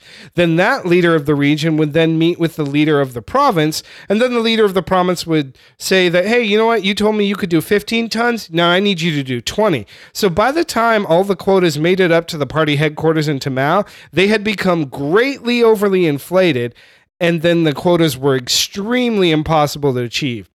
And actually in the book, it was even written that Mao would even look at the quotas that were already inflated and say that they weren't good enough, and he would say, we got to tack another 100 million tons on top of that. He would just like pull stuff out of his butt, and then we got to do more. Plus, you know what I just thought of? Are they making literally anything else? Yeah, we'll get into that. They're making other things. So, but his big thing was the production of steel and grain. He was like, we got to beat the UK in steel and grain. So, How about beans beans. with the grain? Then at least you have a complete meal. I don't know where the steel's coming in. I don't Beans and forks rice? to Can you eat. imagine being able to have beans and rice for every meal? Yeah, that'd be pretty good. Red beans and rice specifically. Yeah, okay. So back to, I got to say this one more time. Juan, we need to go to New Orleans. Oh, it's great. Man. It's great. I almost, dude, I swear to you, if I had been healthier this week, I probably would have flew out. And I would have taken the couple days off, and we would have driven to New Orleans, and we would have had the time of our lives. Flights are ultra cheap right now. Oh, we would fly. So cheap. Dude, round trip, 110. For obvious I shit reasons. you Yeah, not. I don't care. Oh, well, yeah. I mean, yeah, exactly. Like, I'm one of those you gotta crazy get, I'm sure, a I'm healthy one of those immune crazy system. people out there that didn't go stock up on toilet paper and water and just bought hand sanitizer and Lysol and soap, and I feel pretty confident. Well, yeah. Haven't you also been to like war zones? And all Yeah. kinds yeah. So Mao was encouraged, but this obviously wasn't enough for him. He instituted what is known as a close cropping policy. Mao instructed that the farmers should plant twice as many seeds in the same space to increase the crop yield. When this was told to the farmers initially, many of the farmers protested. They had been farmers here for generations, and they knew that in order to grow properly, seeds needed space. If too many seeds tried to grow in the same space, they choke each other out and die. But Mao refused to listen to any of his people or his advisors or Absolutely intellectuals. tragic. Exactly. So, especially the people that were experienced in agriculture. Mao refused to trust intellectuals. He believed that his policies could change and subvert science. Any farmers or cadres who expressed their concerns about close cropping were beaten or put into hard labor camps to be, again, quote, re-educated. Motivated by fear of getting a white flag, which would lead to more beatings, the cadres began to push the farmers to work harder to produce more grain. See, I would be dead if I were over there Oh, when that was yeah. going on. Yeah. So I'd be like, "Are you that? Oh, that people who are in power who just refuse to listen to people who have any expertise. Right. That is the one thing that drives me the most crazy. Yeah. Like Pol Pot's probably similar. It's like, But brainwashed or not, at some point, the guy in charge who's in the know is going to snap. Right. but like, how many layers?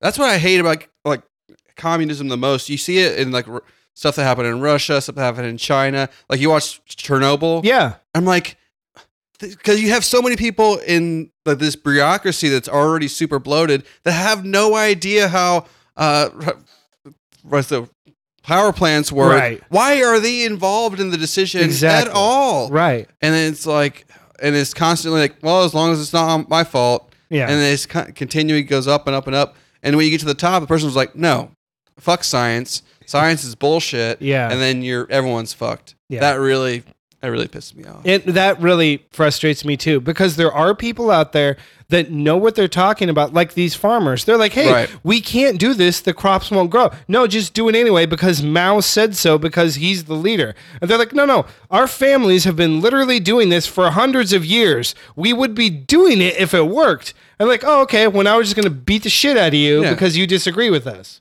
Yeah, they were just being lazy this whole time. So ridiculous. That's like idiocracy with the Yeah. giving Brondo to Yeah. to the plants. Like, well, it's got electrolytes. Yeah. Like, doesn't help. You know what I just thought of? What's that? Doesn't America owe China like trillions of dollars? Yeah.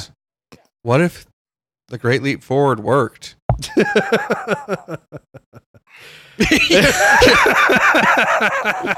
You know what's interesting? There's a documentary right now on Amazon Prime or whatever, and it's talking about that basically, and that guy, dude, they're kind of winning. Yeah. No, they Dude, actually, they're kinda winning, they like- actually are. We're going to get into a little more about that later on at the end. Because like I think that they probably have like the haves and have-nots like us, like times a Mhm. million, Yeah. but they do have a ton of people, Yeah. and they are kind of kicking our ass right now. They're second in overall GDP to us. USA still is number one in GDP, but I wouldn't be surprised in the next 10 to 20 years they're going to overtake in number But one just, GDP. just on sheer numbers, it's Yeah. almost like they have to. Yeah, it's inevitable. Think Their if they'd growth have been, rate- think if they're capitalists. Their growth. Oh yeah, if they were capitalists, they'd lead in everything. Why not? Exactly. Yeah, But- as long as they're not leaning on us. Exactly. The growth rate there is supposed to be number one, but China has always inflated their numbers on that, so they don't really think, they think it's more like 4 or 5. Billion. No, fourth or fifth in the world country Okay. of like how fast their GDP is growing. Oh, I got you. I thought you were So- talking about like population. No, just like how their GDP is growing. So it's growing, but not as quick as they're claiming it's growing. We'll get into some more of that later because they're skewing the numbers and trying to force growth and change, and it's starting to catch up with them. I think the bubble may burst sooner or later. So you think Trump's onto something? I got you. All right, moving on. So Mao Yeah. also declared war on birds. Now, I didn't make this up. This is not a joke or a bad story that I made up. He actually declared war on birds.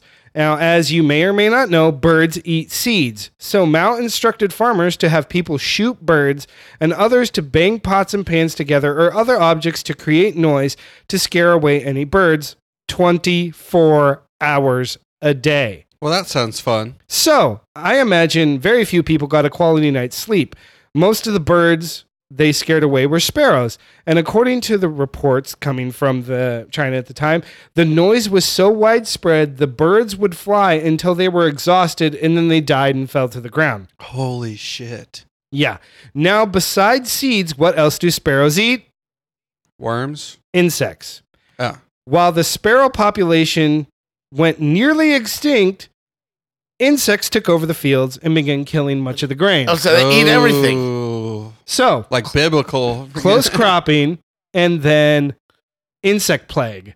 Yikes. Self-created on Why are both they- fronts. And this was all. Oh no, he's clearly a genius. This is to keep the birds from eating the seeds. Right. Their thought process went one step. Right. See, this is what happens right. when you don't listen to reason and Or people you who don't know listen better. to experts. Yeah.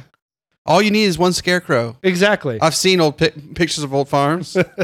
So, As a part of a propaganda campaign, Mao went out to the communes and then worked in the fields himself as a show for the cameras. After about 2 hours of work, Mao complained about how it was too hot to work and far too exhausting to actually do the work, and he said aloud he didn't know how any people could do this work, and then he retired to his luxurious private quarters. No fucking way. Seriously. He had the balls to come out and actually say on the record, man, this is too hard for me to do. Yep. And then still keep making people do it. Yep. This guy sounds like a Well, prick. yeah, because it's not him. Exactly. It's just that simple. Was he like? That is Was he in like terrible shape? sociopath? He was in not great. He was like in his 40s or 50s, but he Yeah, he was was like, overweight. He mid-40s. wasn't used to doing physical labor. But like he was like actually there was another story where he went out to help and he did the same thing. He's like, this is ridiculous. This is too much. I'm going to go chill. Now, what if, hear me out, what if he was reasonable-ish, but everybody in between him and the people, like they weren't ever reporting how miserable these people, how many people were dying, and they were lying to their higher-ups No, this whole time. He knew? He Sure. knew. He knew. All right. He knew. I'm just saying, you know. That while that Just- is possible, no, he knew. So as the Great Leap Forward progressed, the state began to take more and more of the grain. By the time the next harvest came around, about 1/3 of the grain was being taken by the state to be, quote, distributed in the cities. Mao was also taking large portions of the grain and giving it away for free as foreign aid to try and prove to the West that his plan was succeeding. He was like, hey, an we're idiot. making so much grain that I'm just giving away hundreds of millions of tons of this because we don't need it. Well, actually, doesn't America kind of do that too? Yeah. Because we have people who are under the poverty line, and we're still giving out trillions of dollars to different countries all over Right. the world. Yeah, America kind of does that too. But What lesson do we learn, folks? America and China, both evil. just as the farmers had feared, the close cropping led to less usable grain and lower yields in harvest, along with the insect plague killing off a lot of the grain that did grow. When the state came to collect the grain, many communes were left with little, and most of them were left with no grain at all. Quickly, people went from having more food than they could eat to having to eat tree bark and boiled grass. It was a massive man-made famine, and sadly, the very people that were farming the grain were the ones dying because the people in the cities were considered priority, so they got what grain the state did distribute to the populace, and then the farmers weren't getting the food that they needed to survive. Man, I feel like didn't this shit like that happen in Russia too? Mm-hmm. That Except for happened. they stole from some other country. It that happened was, like, in one of their- Ukraine. That's It what, was the yeah. Ukraine famine. I see, that sounds so familiar. Yeah. Man, it's like the Sounds like farmers always American get screwed, man. propaganda is what it is. Not kidding. So, the collective farms were not the only aspect of the Great Leap Forward. Mao also initiated a plan to put millions to work in, quote, backyard furnaces making steel. Mao ordered that the people build small furnaces in their backyards. This sounds safe. Once again, people's homes were torn down to build these backyard furnaces. Just the lack of logical thinking and forethought just astounds me. This is ridiculous. So, Well, the repetition of it is what's astounding. But like if it was like something that was ultra rare that you could like and you planned on selling it, like there are like the Middle East, they survive because they have a ton of oil. right. It's something that's super valuable, somewhat rare, Yeah. and they're like, yeah, we'll be a one commodity country. Yeah. I mean, it's very unstable, Yeah. but as long as you kind of stick together, Together. it can work. yeah. So it's like I just don't think grain or Steel. No. steel. I mean, there's so many any other like big enough country like France, America, like UK would be fucked. Like UK couldn't if they couldn't import grain. That yeah, No. they'd be screwed. They'd be but like screwed. but those just aren't unique enough items unless like if they were super valuable and they could sell them and import everything else they need. Right. I guess it could technically work. But it's just like, why would you pick those two? Maybe because they're easy. But it was that was his thing, and then at that time, UK was one of the leaders in grain and steel, and he just wanted to. Oh, was it outperform just them. a big dick? Yeah, What exactly. It's just Yeah, we man. need to Idiots. beat the West. That was his whole thinking. We have to outperform the UK. That was like Why would he pick us as his because target? the Soviet Union had already said we're going to outperform America, so he was that's like, cute. "Well, I'm going to outproduce the UK then." I guarantee he outproduced him in grain. Yeah. So once the backyard furnaces were built, the cadres ordered that any metal people owned was to be melted down to use to make steel, so the state could sell it and export it. People were forced to melt their pots and pans, their tractors, and their farming equipment, and any other metal in these backyard furnaces. That can't be real. That can't be real. It's How real. many times can you shoot yourself in the foot? It's man? real. Like, Insanity. I have a question for you. What do you need when you're trying to grow an insane amount of grain? Farming equipment. farm equipment. Exactly. That's So- ridiculous. So the farmers were having to make tools from wood and whatever else they could find. They're going backwards. Exactly. How is this not taught in every public school ever? Exactly. I feel like there'd be so much less dissent of the average person. Yeah. There's so much less of an appetite for communism. Yeah. If everyone knew this kind of stuff. I do too. Yeah, like why is this not taught? I don't know why this isn't taught. I think this story should be taught because it's just like common sense, dude. Yeah. Common sense. The stupid thing was, so Mao, I think I get it more here a little bit later. I'm not exactly sure if I did or not. If I did, I'll just skip it later on. So at this time, a lot of the grain Mao was taking, so the backyard furnaces and the grain stuff, these things were going on at the same time. Right. He was trying to have it go at the same time. So as he's having all of his people melt down all of their useful farming equipment, he's taking the grain that he's taking from them, starving them, and then he's trading it with the Soviet Union for farming equipment. Like, Oh my- what? What kind of... I was like, what? Is This their doesn't- farming equipment like order of magnitude more efficient? No, it's just... Because like I could see again, like because if they're so behind the times, like yeah. versus the Russia and America, Mhm. it's where we have like those. You see those gigantic tractors that Yeah. like they could do the work of hundreds of people. Yeah. So if that was his logic, I could kind of see it. But if he's just straight up dumb and it's just like Like, I to don't where think... he's not looking at the full like the I whole don't picture. think Mao...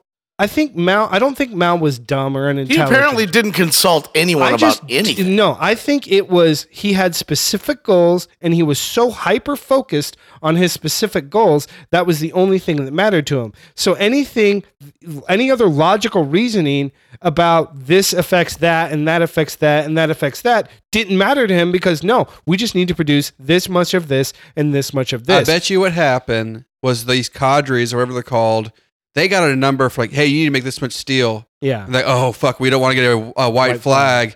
Like so they melted down all this stuff. And the higher ups probably had no idea they were doing that until it was too late. Like, oh wait, you did what now?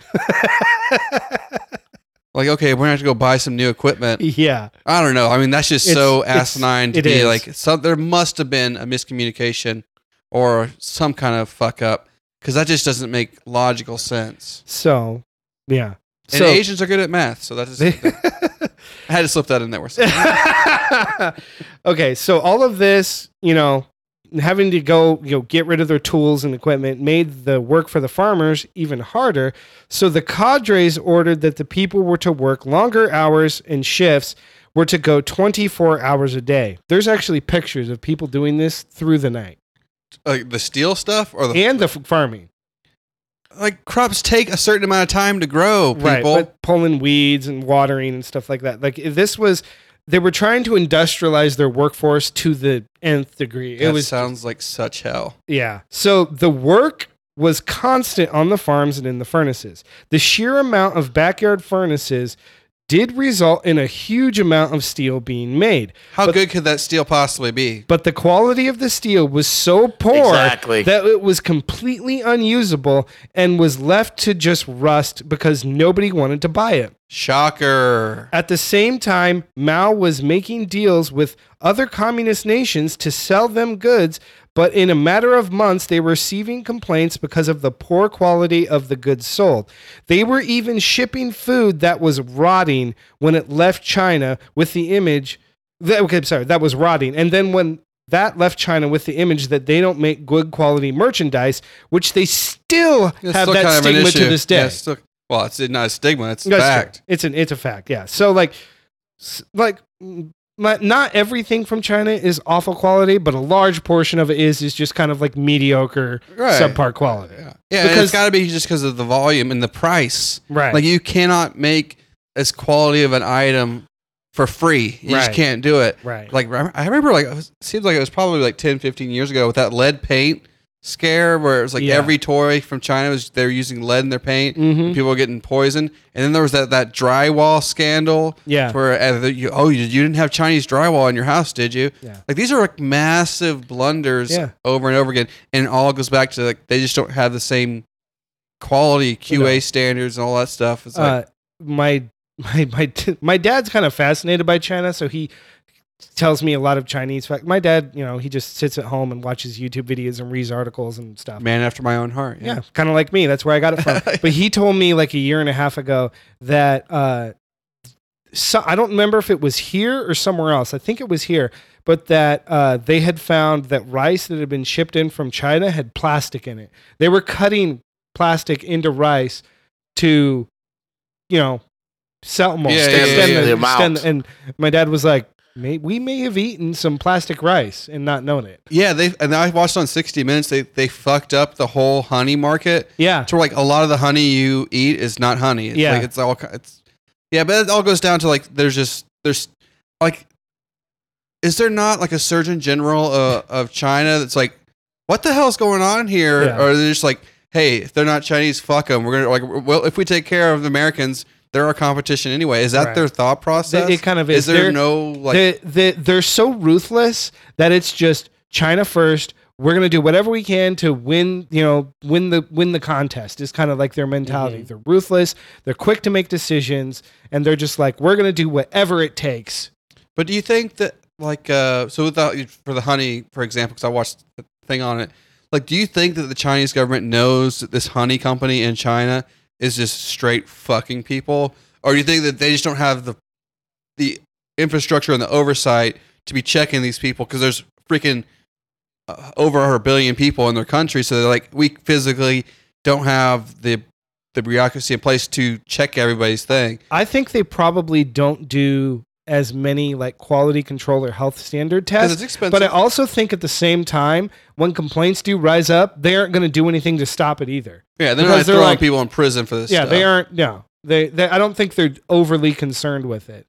Like, a few years ago, China started mass producing an exact ripoff of a BMW. Like local, like they basically stole the plans for a BMW, gave it a different name and a different model number, and started selling it there in China. And then BMW sued them, and the government said, "No, that's a completely different car." Well, okay. Well, so yeah, that's stuff that's still going on right now. The Yeah. intellectual property stuff. Yeah, they just ignore it all. They just do whatever they want over there. How did that's gonna catch up to you? Yeah, It's like people don't eventually. like getting So- ripped off. No, people don't. So by the time the famine was in full swing, Mao was still shipping off much of the grain that he could have used to feed his own people as free aid, leaving his own people to starve. It is estimated that 45 million people died as a result of the Great Leap Forward. Holy shit! What was their population at the time? It was. I want to know what the percentage. 'Cause like in the, It was in the US, over half a right, billion, I think. in the U.S. right now. That would be over 10% of the population dead. It was a lot. I don't remember exactly. It was a lot. It was 45 million. Oh my gosh. I don't Yeah. remember exactly. I looked it up. 'Cause And now this is I'm in like blanking on it. the late. The late 50s, early 60s. Yeah, so like America. That was probably like that was almost probably like damn near the population of America. America back was- then, yeah. Now we're what 45 million 350 million. We're Something like 325 million. I just heard that today. 325 million is the current population of the United Nothing States. compared to China or No. India. No. So Mao also put many people to work building hundreds of dams to put to give people something to do and to provide electricity. Scientists advised Mao not to build the dams so quickly and to do studies to see what the effects could be on the local ecosystems, Right. and also He's like, fuck that. to make sure the dams would be built correctly. He told them to mind their damn business. Exactly. Huh? Chen Pretty good. Pretty good. I'll leave now. Chen Xing, That was an awesome pun. one of China's foremost hydrologists and dam builders, was very vocal about his concerns. When he designed the Suya Lake Reservoir in 1958, he was reprimanded for wanting to put in more sluice gates for safety than the design originally called for. He was then later labeled a right-wing opportunist, and he was eventually fired for being a vocal critic. And we're just going to completely skip over the fact that there's no way either one of us know what a sluice scape is. It's like a kind of like a pressure release valve. Gotcha. So if A sluice scape. I Yeah. got you. Okay. yeah, okay. So one of the largest dams built was the Bangkwao Dam. This dam and hundreds of others seemed to do just fine until a tropical storm came through in 1975. Because of the excess rainwater, the Bangkwao Dam burst, releasing 600 billion liters of water, instantly killing 85,000 people. During that same storm, 85 other dams burst, causing the excess rainwater that came out, leading to a total of 230,000 deaths. What did the government do about it? God. They hid the story and kept it from being released internationally until 1989. How many people died in Katrina? Like maybe a couple thousand. It was What? 4,000 or 5,000, something like that. I don't remember exactly. I think it was low. It was pretty. I think it was pretty low. But I thought it was less than yeah, that. it's I gonna be- don't. For some reason, my brain goes to 5,000, but that could be wrong. But yeah, can you imagine that happening in America? There- 85,000 people. There was a village on the other side of the dam. 85,000 people dead instantly. That's insane. They said for months they were finding bloated bodies. Should have had those extra sluice scapes then. Yeah. So I mean, they learned that lesson. and the crappy thing is that didn't happen for like 30 years after, 20, 30 years later. Like it was fine. And he was like, oh, and then after Mao died, bam. Not to mention, you don't know like how many Still killing how many- people even yeah. after he's Yeah. dead. how many dams are made because they thought, well, it works here, it works here, it works Right. here. And actually, the some of the sources I read to on that, there's a large concern about that because in Asia right now, they're building a lot of dams in a similar way. And there's people like this is their expertise, like hydrologists and dam manufacturers. And they're going to countries like Cambodia, Laos, and other Southeast Asian countries. They're saying, look, this is what happened to China when they built these crap dams in the 50s, and then in 75, a bunch of people died. And they're like, no, we need our power grid to be better. So we're just building a bunch of dams. So the same thing is already reoccurring. Well, that may happen to us. Like Katrina, like that was pretty bad. Yeah. But then we just built it up again. And Yeah. We're assuming that's not going to happen again. Yeah. It's a city below sea level. It's it's kind kind of of, asking for trouble. yeah. They're kind of living in a toilet Yeah. bowl. Whoa! For the record, I do not endorse that comment. I don't mean shit wise. I just meant shape wise. Shape wise. Yeah, because who would ever put those two together? Yeah. I don't know. It's white. It's clean, right? Nah, never mind. I'm just gonna stop. Stop. So Did I just say it's white? Yeah, it's you clean? did. Oh my god! Mr. Smith says it's white. digging a hole. Oh my god, he's definitely getting a white flag. yeah, he is. He's got a couple in his closet Yep. in the shape of a robe. Anyway, moving on. He's like, fuck Some you, pink dude. flowers on it. So, at the peak of the famine, people were so desperate for food that some families began to sell their babies and children in exchange for food. Others simply abandoned or murdered their children that they couldn't feed. Mao's promise to bring about equality for women. Whoa, I'm selling. I can't kill my. Mao's promise to bring about equal rights for women didn't come to fruition either. Women were frequently raped by those in charge, like the cadres, and then they were also subjected to humiliation by being forced to work nude in factories or go to work or in work camps. Trafficking of women also increased, and women were also forced to go on nude marches. It's absolutely ridiculous. Nude marches. What does that benefit anybody? Just because you're like a power-hungry Carter and you just want to shame people because you have power over them. Oh. So I always find it shocking when everyone is always shocked at any time there's like they exploit women because, of course, people in power are going to do that. It's just shitty human nature. So in some cases, people were so desperate for food that they resorted to cannibalism by eating the recently dead. Violence was widespread. And in the book Mao's Great Famine by Frank Dittaker, he wrote, violence became a routine tool for control. It was directed systematically and habitually against anybody seen to dawdle, obstruct, or protest, let alone pilfer or steal. A majority of villagers...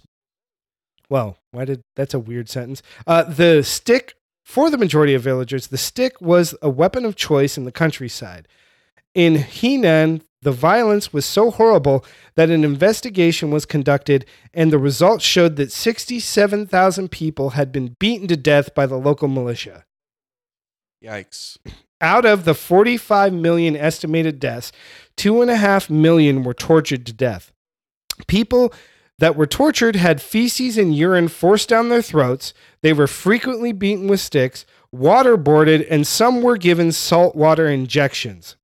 I don't know if I heard it was, I don't know, can't remember if it was about China. I think it was. I think it was about this time period to where like so many, like you can look at like the bones of the people who died during this time, like all of them have like stress fractures, broken bones. Yeah. Like clearly these people were put through the ringer pretty hard. It was terrible. Going down this disturbing rabbit hole of research led me to the following, which I found on Encyclopedia Britannica about current China. China has made capital punishment shockingly efficient. It's little surprise, really, considering that China conducts the most executions per year of any country in the world. A variety of crimes are punishable by death, including tax fraud, arson, and prostitution. Many executions in China are now performed in mobile execution units, vans that are equipped with restraints and drugs necessary for lethal injection. The vans, which look like typical police vans, have been on the road for about a decade. There are dozens of them all over the country dispensing lethal justice closer to the scenes of the crimes. Not only are they cheaper than more traditional facilities, Chinese officials say, but they are more humane than the other preferred method of execution, which is death by firing squad. And there's just no trial. Or maybe some kind of a judicial system. I was like, where's the trial? So that's like you killed him right here. That's okay. kind of Orwellian to me. We just got a van with a couple guys in it driving around. Hey, Bob, we need you over here on E Street. We got this prostitute. We just need to kill her. Put her in the van, put her out, and then you get rid of her. Like that seems like such a minor. That's like GTA 5. Nobody wants to be a prostitute, so they clearly they don't have the options. Right. It's like or tax fraud. We're gonna kill you for. Fuck the tax fraud people. No, I'm kidding. But that's like, dear God. Nobody cares about them. Do you think that they made all those laws that way for population controls?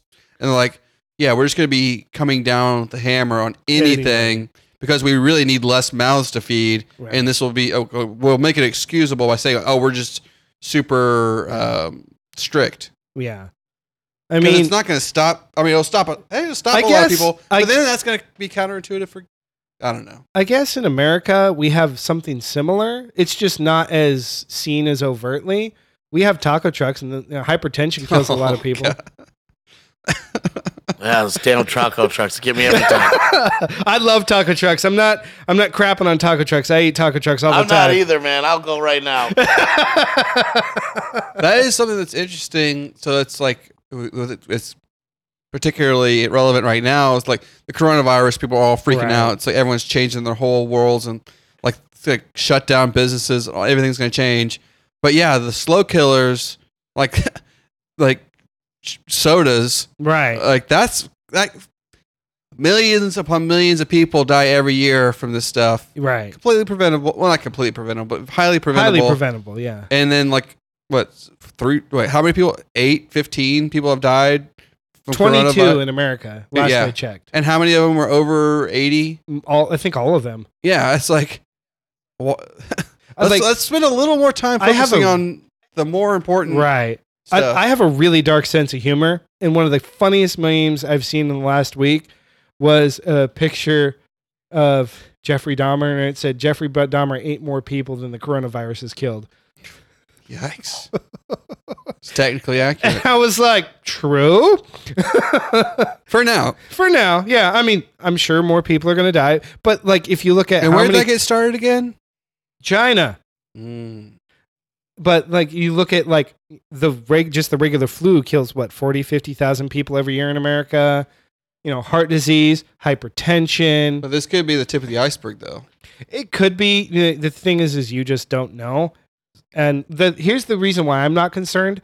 I have a great many people in my family that all work in the medical field as doctors, surgeons, nurses, and none of them are concerned about it. They all say the same things. They say, wash your hands, be smart. If you're sick, stay home. If you know someone else who is sick, don't go over to their house. Tell them to stay home. They say, just be smart. If you're over 80, take extra precaution. You know, if you're elderly or if you have a compromised immune system, okay, you need to make some changes. But the average person, just be a little bit smart. Don't be stupid, but don't panic either. Yeah, I don't know why everybody's panicking. Yep, wash your dick hands. Yeah. So during the Great Leap Forward, there was no motivation other than violence. While violence does motivate people, it does not motivate people in the same way as incentivizing them. If someone is given the opportunity to advance and earn a good wage and then use those wages to buy property and consumer goods, that they are a much happier person because they are rewarded for their hard work. If you're motivated by not getting beaten, you will only work as hard as you need to so you don't get beaten again. You also don't make nearly as good a quality of products. The slogan of the Great Leap Forward could have easily been quantity over quality. China seems to have learned from the failure of the Great Leap Forward. Over the last before I get into this, when the news about the Great Leap Forward came out and people asked Mao, they said, what happened? Especially with the grain shortages. You know what he said? Well, my staff gave me all the information about the grain shortages, but I just couldn't understand it, and I had no idea what was going on. So and he got up publicly and just blamed everyone in his staff and said I was too ignorant to understand what they were trying to tell me. But what if he's right? I don't believe that. I really tend to not believe that. Pol Pot, that guy was a fucking idiot. Yeah, he was aggressively stupid, killing people just because they wore glasses, thinking that made them But see, worse. I don't think Mao was stupid. I think he was just hyper focused on his agenda. But think about it. It's like I think there was so much arrogance that he thought, my will can subvert science. Or that's what. I don't know. At least that's my take on it. Probably. I mean, but still, because as you're telling me this thing, the one thing that pops in my head is he's either one of two things: absolutely evil, like Stalin-esque evil, or he's a complete idiot. And these, because I've seen it happen in sales in America, to where corporate sets these sales goals, right, and then down at middle to lower management, they're trying to get their salespeople to do things that are unethical, false reporting, all this stuff. And then the people at the top have no idea that they're doing this. Right. And then by the time it gets to them, oh, what the? I had nothing to do with it. So, I mean, could it be possible? Possibly, yes. Is it likely? I don't Probably think not. So. I don't think it's technically possible, but at least from the research that I've read, I don't believe. How long was this whole leap forward? Well, if he was so dumb, then why did he come up with these plans to flush the people out and then act upon that? Okay, he's not as dumb as he's trying to come off. There was too many instances of the research of people coming to him with legitimate concerns saying, this is going to affect this, and he's like, whatever, we're doing it my way. Oh, yeah, then fuck him. So the too many instances of that for me to believe that he had no idea. So China seems to have learned from the failure of the Great Leap Forward. Over the last 60 years, they have been gradually building their industries and creating a very capable workforce. An Australian architect who has been doing projects in China said in a 60 Minutes interview, quote, doing business with the communists is good because they make a decision, end quote. And this really made me laugh because The difference is that our country is run by obstructionist politicians who don't make decisions. So, yeah, that's an interesting take. Yeah. So, however, China's growth could stop. Recently, China has been building massive cities and trying to relocate its citizens to these new cities to work there in big factories. But as of the last few years, many of these cities are empty or mostly empty. There are few, if any, people Why are they not relocating moving? into these new cities, putting some of these construction projects on hold. These cities are also known as ghost cities, and in these cities where they are constructing these new buildings, there are often residents who refuse to leave their homes. So instead of forcing them to leave, they will demolish the areas around them and build roads around the homes, making their homes basically accessible. There was someone, I saw a picture, like they were like, I'm not leaving my house. Oh, yeah, so they yeah. built a freeway around their house. Well, that's not what I would do. I mean, I would be like, you're leaving your house. Yeah. But like, so maybe they're trying to go against their old ways. I think that's reputation. There was another one where they wanted to build like a skyscraper in this one thing, and so they have to dig like a basement and put all the piles in. So they dug this huge, basically like basement out for underneath this skyscraper, and in the middle is this old house. Now that annoys me. Like you could be a capitalist, communist, whatever. Mhm. If you're watching Better Call Saul, like, that's a major part of their current season. Right. Is this guy? He owns this house in this area that everyone's been bought out. He literally doesn't own the land, and he refuses to move. Right. Like, sorry, not sorry. Some people you gotta move. Right. Like, you think that how good could your existence be when you're this one person surrounded by nothing? Right. It's like that's. And I think the reason the people weren't moving into those cities is because they're like, you can call it a city if you want, but to us it looks like a work camp. Or can they afford to live in those cities? Well, see, okay, a lot of the people that don't relocate there is, I saw an interview with this an older Chinese woman, and she said if she moved to the city, the only because she had no marketable skills in the city, the only job she could get was like sweeping the streets, and then on that salary, she couldn't afford the cheapest apartment. So she's Right. not going to move Yeah. to the city. So they're saying people come move to the cities, we'll give you jobs. But if you don't have a skill that the industry in that city Right. can use, then you can't survive there. 100%. So it's starting to catch up with them. And going to actually, catch up with America too. it is. It is. Andrew Yang's onto something. Yeah. As if everything automates, Yeah. there's. I think people. Well, they already say that. I just saw a documentary yesterday that said 60% of the people with 4-year degrees in the United States are working jobs that don't even require. Right. Oh, I definitely Yeah. am. You don't need a degree to be a recruiter. Are you kidding No. me? No. It's like There's- ridiculous. There's degrees are useful, and in my opinion, once again, degrees are useful if you want to work in a field that requires the degree. There is in my industry, there is such a need for quality people in the trades, but nobody wants to do it because they feel it's demeaning. So then immigrants come in and do the work, and unfortunately, they don't do very good quality work. If I could have 100 people that did quality work, I could be a construction mogul in Houston. Yeah. But people just don't want to do the work because they look down on people in construction. Yeah, well, they look down on anyone. Well- They look down on any job that doesn't require a degree. It's a Right. bullshit stigma The that stupid really is thing gonna is, piss fucking is America like left, right, and center. A decent carpenter, like you don't even have to be the best. A decent carpenter can make 90 grand a year. Oh, easy, because nobody else does it. Right. And so like I've met like Welders, that's right. a huge one. The millennials are changing that, though. We can talk about that some other time. I don't know if but they're you think the changing. millennials are the ones leading that charge? I actually think the millennials I are. think you smoke too much weed right now. I think you guys don't know anything you're talking about. think this particular field, and I think I do. So do you think the millennials, they're raging against the requiring to go to college? Or are they just raging to rage because they're fucking rage machines? What's happening? Like I said, we could go about this some other time, but in a nutshell, it's because our industrial revolution's over. All those people that got those degrees to get those jobs, realizing now people aren't even they realize that American dream's done. You're not getting rich now. Everyone You realizes could all get I'm going to do rich is probably now. survive.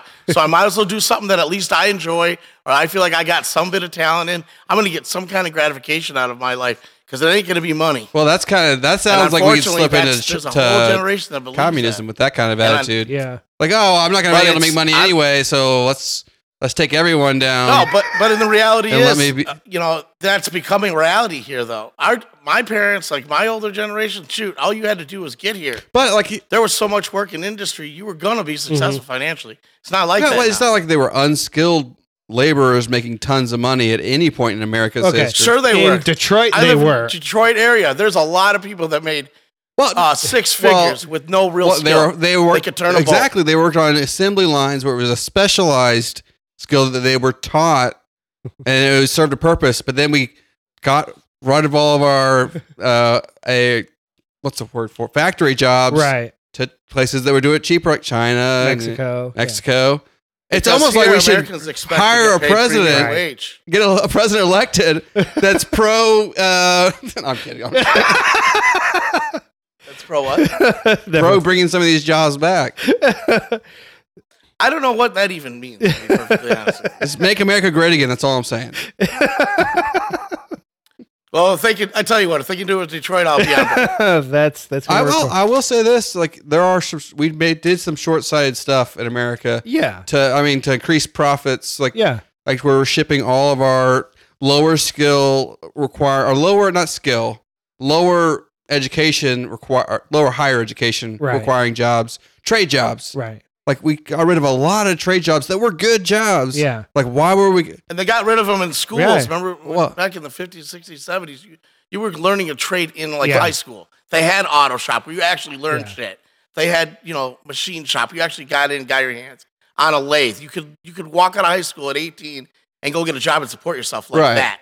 They don't have those programs anymore. Now there's like Mark was saying, there's a surplus of all these technical jobs. If you could walk in and go fix a refrigerator, you got a job tomorrow and you're going to get paid. But nobody goes to that school that does that training. Well, actually, that would be a really smart Because one they because, were like lathe, for example, that one it's easy to see where it could be automated, Mhm. but computer like right. any kind of repair, whether it's HVAC or refrigerators, there's not gonna in our lifetime there will not be robots going into people's houses To fix fixing their appliances. No. So that'd be like, and that's the thing is like those jobs, and it's think about it. Whenever you have to hire a repairman, you're furious that it costs whatever it even costs. Right. So we've driven Yeah, 'cause down it's $80 when they hit. yeah, your door. well, and we shouldn't be really bitching about that though, because like, why shouldn't they? That's a specialized skill. Yeah. I cannot do it, Right. so I should have to pay a premium for somebody to come Right. and do it. And we only look down on it because because it doesn't have a college degree, which is horseshit. Right. Like I worked in the plumbing industry as a college graduate, like in the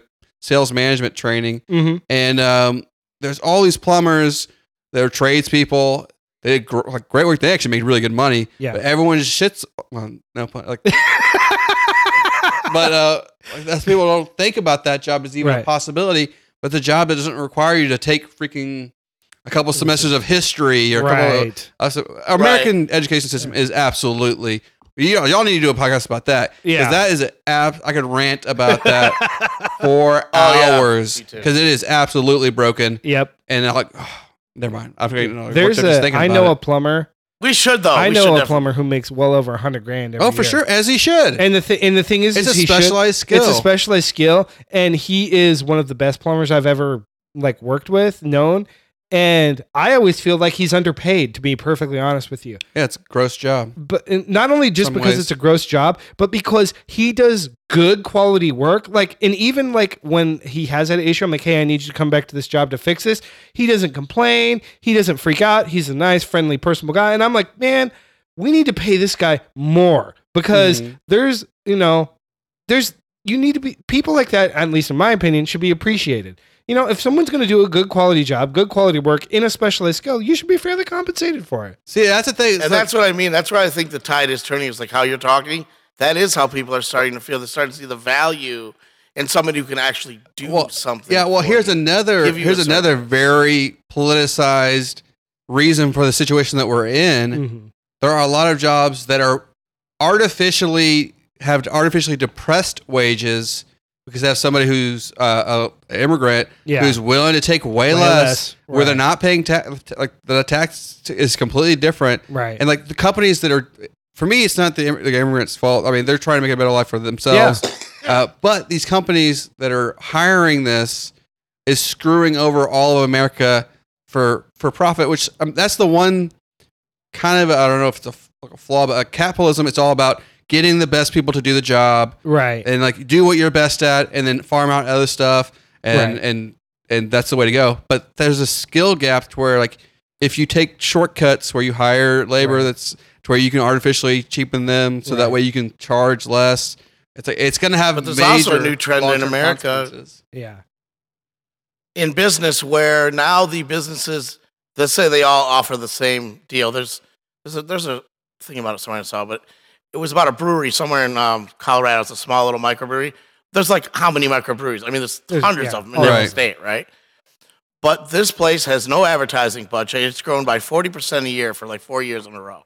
And the reason why is because what's becoming more trendy and popular and what people are willing to do as far as Americans, as far as spending their money is people now care how your business treats No, they don't. employees. How? Yes, It's I really growing. believe It's changing. growing Yeah. by like a fraction of a percent a year. Most people want to shop But at also Walmart. about like They want to get their items for cheap. Could you imagine? So that's the thing that people don't realize. It's another thing that's like, if we get in these trade wars where we're trying to true up the economy, and Right. like, can you imagine if China just like, all right, well, we're not exporting to you anymore. Right. Walmart would be Oh, absolutely yeah. fucked. And so would all of America. Yeah. Because and that's another thing that's kind of pretty, like I'm very pro capitalism, Mm-hmm. but it's like, Bernie's got some interesting things, because like this whole debt society that we're all living, because it is very consumerist. I don't know how we got on this versus China, but it's gonna have long-term consequences. Nobody in America can afford to live. Like if I got in a car wreck, it'd wipe me out. Right. Because like I have insurance, but I don't have insurance that's gonna be able to take care of like multiple surgeries or what have you. Right. And like nobody, or long-term care. nobody's got savings, and it's I don't know what the answer is. I'll Yeah. tell you right now, the way we're doing it, it's going to have longer repercussions, and it's going to get way, way worse as more things get automated. Right. Like that, Eddie Yang he's onto something for real, because like the second that semi trucks are even if they only do it half automation, and Right. then we're just going to drop the truck drivers pay by 50% because they only have to pay attention for maybe 20 minutes a day. So Yeah. there's still going to have to be people in the cars, I think, for our whole lifetime. Right. But like when they get that solved, that's like one of the biggest population or biggest jobs in America Yeah, it is. is truck driving. Yeah. But if that goes, we're in serious trouble. And they say that the Industrial Revolution, we said the same thing, and and maybe that there are going to be these jobs. I just can't I can't think of it I right can't now. think of it off the top of my head, or even thinking about it if I just sit down for hours. To Like, bring what it jobs could there be? or Or you start to pay, you have to start paying people a lot more right. to do menial work. Not Yeah. menial, but Well, the easier thing to work. me is like how things are manufactured in the sense that, like, for instance, if you go get a printer, right? You pay like $100 for some cheap printer, right? By the time that ink runs out, it's practically cheaper just to buy yeah. A new a print. new printer. I worked in that industry than- too. The because money- they don't make things to be fixed No. anymore or serviced. In other words, like I have a Ford tractor that I use here. Okay, it's an actual tractor though, so like every part on that tractor you can still Right. get. There's no matter what happens to it, it can be fixed, point blank, Mm-hmm. right? But they don't make things like that anymore. Not each part has a serial number. Things come like That's pre-assembled. Apple in a so they cannot nutshell. be That's serviced. Apple in a nutshell. They actually go out of their way to fuck you Yeah. and make sure Yes. things aren't replaceable Right. to where you have to buy the next thing. When was the last time you could just go pop your hood and work on your car? I can't. That being said, I'm not raging against the machine to where a company has a duty Right. to not progress or not make money or not be able to move on. If their parts run out, the parts run out.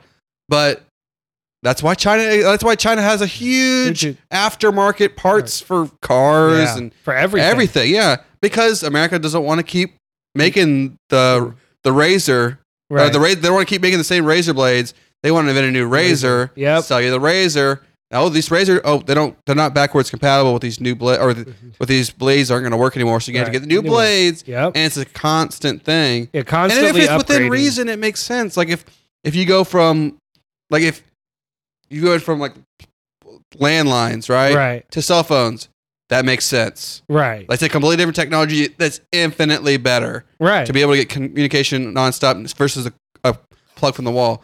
But there's so many things. Like I went on an absolute. I was furious. I went to go get some. I told you earlier. I went to get headphones for my 6S iPhone with a jack. Yeah. I could not find at Walmart, Target. I had to go to the dollar store. I couldn't find a pair of headphones that plugged into the phone, just a normal plug, Yeah. not specialized, that had a volume up and down and on and off. Couldn't find them. They weren't there. I was losing my mind. And I went to the dollar store. I got a pair for $1.50, and the quality was pure trash. Yeah. I have them in my room. I'm not going to use them. So I'm screwed. I'm going to have to hunt down these headphones. It's like I don't know.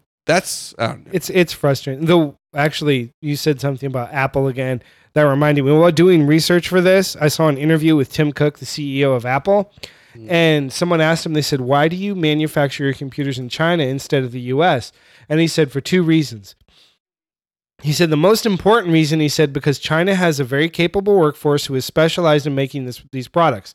He said for the engineers that we need, he said, if I went to China, he said, I could find enough qualified engineers to fill a football field.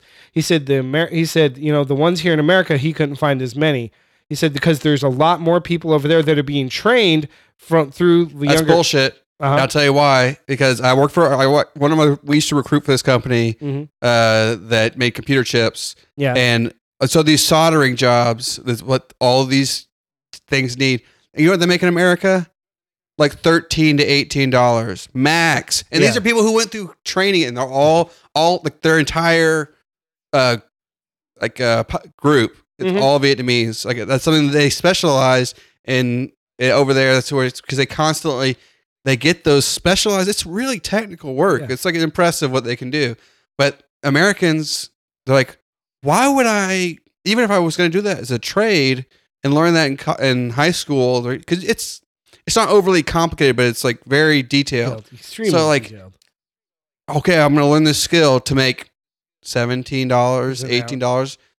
There's no way. Right. But basically their entire hiring pool is people who are willing to work for next to nothing most of the time because they can't speak English, so there's only so many jobs they can get, and they have that skill, and they're all getting older. Like they'll have to put them through a test because they're like, well, because it's very like fine detail too. So that soldering, welding that's a thing that's like the oldest profession in America is like a welder. Yeah, people who get into that. If you're listening to this and you're young, become a welder because you're gonna make a ton of money. Yeah, because people just don't go into it, and it's not a skill that you can just pick up. It's very hard. Welding is actually, I consider, an art form. I agree. Yeah, absolutely. The other thing about Apple, though, which kind of hit the bell, most profitable company in the world, by the way. Exactly. He said it's because if he made it here in America, it would cost 40% more. Not necessarily. I mean, that's the thing. What's really good about America is that they're very innovative. Right. So like we'll have less people do the same amount of production, and the costs will roughly even out because there's less people doing it. But we could do it. I think a lot of things people say that excuse, but it's not necessarily true because like it really comes down to is they pay people nothing. That's what it comes down to. They're doing the same thing for lesser wage, but it's also depending on where you go to and stuff like that. It's the quality is different. So, like obviously, I love Apple products because they do have high quality stuff. I've had many Apple products. They have great stuff. Like I want a computer that works and I don't have to wipe it and reset it and reinstall the operating software every 3 months because it got a virus. But you will eventually have to throw it out because they will force you to. That's true. But not for 10 years. I'm good for every 10 years buying a new computer. I'm fine with that. They got caught doing that shit. So, crap, I forgot where I was going with that. Well, user-friendly Apple products. User-friendly, and it's just, though, damn it. Quality, you say they had good quality. Yeah. So it's not everything. Okay. I worked in a machine shop years ago and we developed a workout machine and we built it in the machine shop. Someone came to us with the idea. They said, here's the plans for this. Can you make it for us? And this is how we want it made. This is the materials and all that. We said, okay. So we do it all. We were known for doing quality work. We built the demo Mm-hmm. And then they said, great, thanks. We're going to manufacture it in India because we know somebody who has a factory there. So the owner of the company was kind of pissed because he wanted the contract because it was a huge contract. Right. So then found out, I don't know, a few months later that the quality of its stuff being made, they were making it out of cheaper materials and the quality wasn't as good. So, and that goes back to the American consumer doesn't want to pay an arm and a leg for a workout machine. They'll pay for it if it's super cheap. Right. That's the thing is, it's a super complicated The problem thing to for solve. me is like, I don't think it really is. I think if we just really had our own balls, we just do it amongst ourselves. Because listen, we already live the highest standard That's because of living we take advantage of anywhere cheap on labor Earth. across the world. Yeah, but listen, I'm talking about if you're going to complain about the prices of stuff, but like you don't want to pay for quality, like it doesn't make Walmart. sense. yeah, That's like, But I know, and everyone bitches about Walmart, but you see their ass there. no, that's the truth. that's the thing is Walmart would not exist without China, India, Mexico, these countries that are willing to make things mass quantities for super, super cheap. Yeah. And then like those mom and pop stores that were existing before Walmart came through, they bought American, and that was the thing. And they couldn't compete with price, and American people spoke. They're like, no, we'd rather have the cheap prices, Then short-term logic. Well, we made our decision then, I guess. For me, certain things I will pay premium dollar for. There are certain things. And so, like computers, electronics, vehicles, I want a vehicle that's quality and runs. So I prefer to buy Toyota or something like that. I don't hate American car companies. If you made a car that didn't break down after 2-3 years or transmission didn't explode after 5 years, I don't want that. I don't want to incur that cost later. Isn't a Toyota Camry the most American car built? That What? or a Ford F-150. It's the Ford F-150, I think. It's it is. one of the two. But I know. The thing is like, but like for me, if I'm going to invest a lot of money in something, I want it to last and I want it to work. Other things, like like certain things like my blue jeans, I'll spend a little more for good blue jeans. I don't buy them at Walmart. Other things I just don't care about. It's like, shampoo, whatever. I'll just get whatever's cheap. Well, obviously I don't need shampoo because I'm bald, but body wash, Very whatever poor like that. choice. Very bad example. Very bad example, but you know what I mean. Certain things I Soap? just don't care. Soap, stuff like that. You're an Irish Springman? No, I like an Old Spice, whatever. Must be nice. So, but Didn't know anyway, you had Old Spice money. one last thing. Juan's dying and choking over here. One last thing about Mao that I found. So I was like looking through like documentaries and stuff, and I found this channel on YouTube that was run by this guy who's a super communist guy. So this Bernie guy, Sanders? no. So it was this guy, and he was even like wearing like red attire and stuff just to show how commie he was and everything. It kind of made me laugh. He did, but he like had this like hour-long video about how everything about the Great Leap Forward was just made up by America to slander China. And it was like this guy was just kind of all over the place, and I was like, dude, it was just like somebody who wants to complain because my ideology is different than yours and I'm right, and there's no real logic or thought behind it. It's just I'm gonna throw shit out there, and hopefully everyone will see how right I am. But it's those kind of people who, unless I saw it there, like I was physically there, right, I don't believe kind it. of like Holocaust deniers. And Exactly. when I run into a Holocaust denier, I'm like, no, I do Flat believe earthers. it. Because flat earthers too. Why do I believe the Holocaust happened? Because I met a person who was in a concentration camp. I met a person who met Hitler. He spoke out against Hitler, and Hitler threw him into a concentration camp. I have no reason to doubt that what he told me is true. Yeah. Do you think that the millions upon millions of people went out there and tattooed their own Themselves, arms? yeah. Yeah, this is Or huge. that the Americans came in and invaded, and we're like, we're gonna erect all these structures. Right. It's absurd. That's what I just don't understand about conspiracy theory thinking. I mean, there are certain things like JFK assassination. I'll have a conversation. Right. Like that is there's some shadiness, some major. Right. But like stuff like Holocaust. What are you doing? Kurt Cobain's Why are you murder. smoking? Dude, What's that? pneumonia.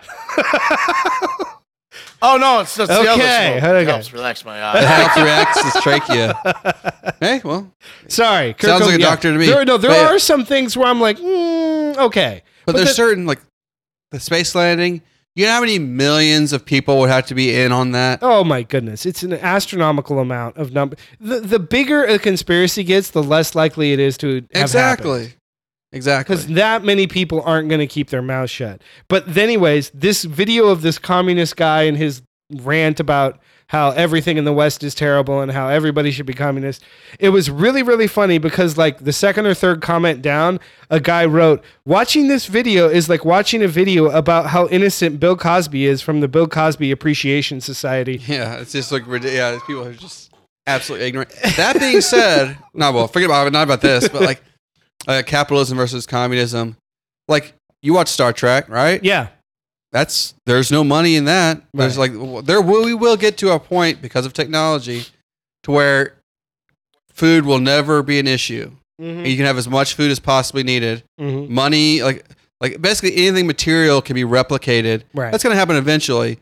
So that's why I like Andrew Yang, and I come from, like I said, very capitalist, very conservative type, fiscally conservative type. But like, yeah, we need to have a true up on what things are really worth, Right. or we're gonna have to start doling out some money because we are like super successful. Right. Because the skill ability, like the gap is gonna get wider and wider and wider, Right. and then eventually, and this is a good thing. Right. Eventually, people won't have to work 5 days a week. They won't have to work 4 days a week.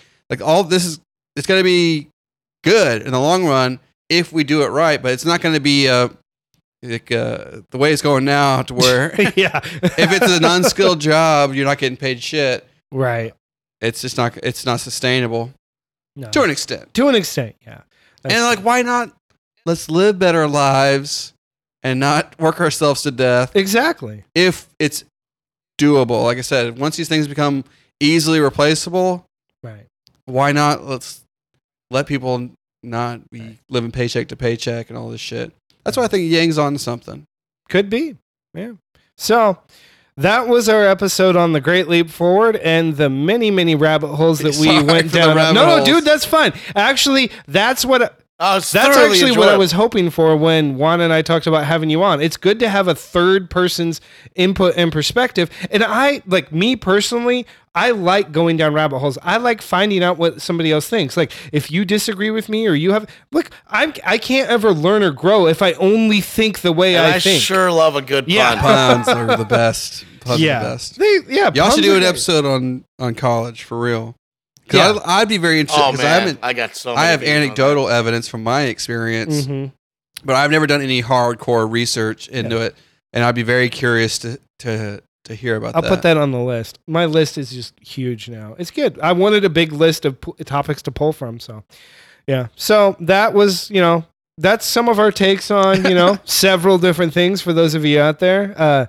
It kind of got really serious. It was nice to, get some good, serious perspective on Yeah. this instead of it all Only just cracked being a couple jokes. jokes. Yeah. Yeah, I have no problem having like an interesting, serious conversation. I think that's what I do that's what I do the most on my personal life. Hmm. But in comedy, that's very different. Yeah. Speaking of comedy, for anybody out there listening, on Saturday, March 21st at the Secret Group at 6 p.m., Adam's going to be taking part in the Funniest Comic in Houston competition. If you're in Houston, go to the show. It's $5 in advance, $10 at the door. Come support Adam. I'm already inviting everybody that I can to come because I actually went on this previous Saturday to see Dan Hornstein and then another upcoming guest comedian, Chad Alexander. And unfortunately, they So didn't. you're bad luck. What am I doing? What am I doing to myself here? Unfortunately, man, unfortunately, Dan and Chad didn't advance, but I felt like the competition was kind of just catered to whoever brought the most family and friends to support. It's a small show, so it's not perfect. So come with me, comrade. Exactly. And support my dreams collectively. Exactly. That's what we're saying here. We need to get as many people out there as we can to vote for Adam so we can go on. I'll give him my $10. That's the American way, right Exactly. That is the American way. That's right. But I'd like to see, I'm not- Adam advance, because there. I'd like to see that too. yeah, exactly. It was a great show. Out of the 10 comedians that were there, only one just didn't get a single laugh.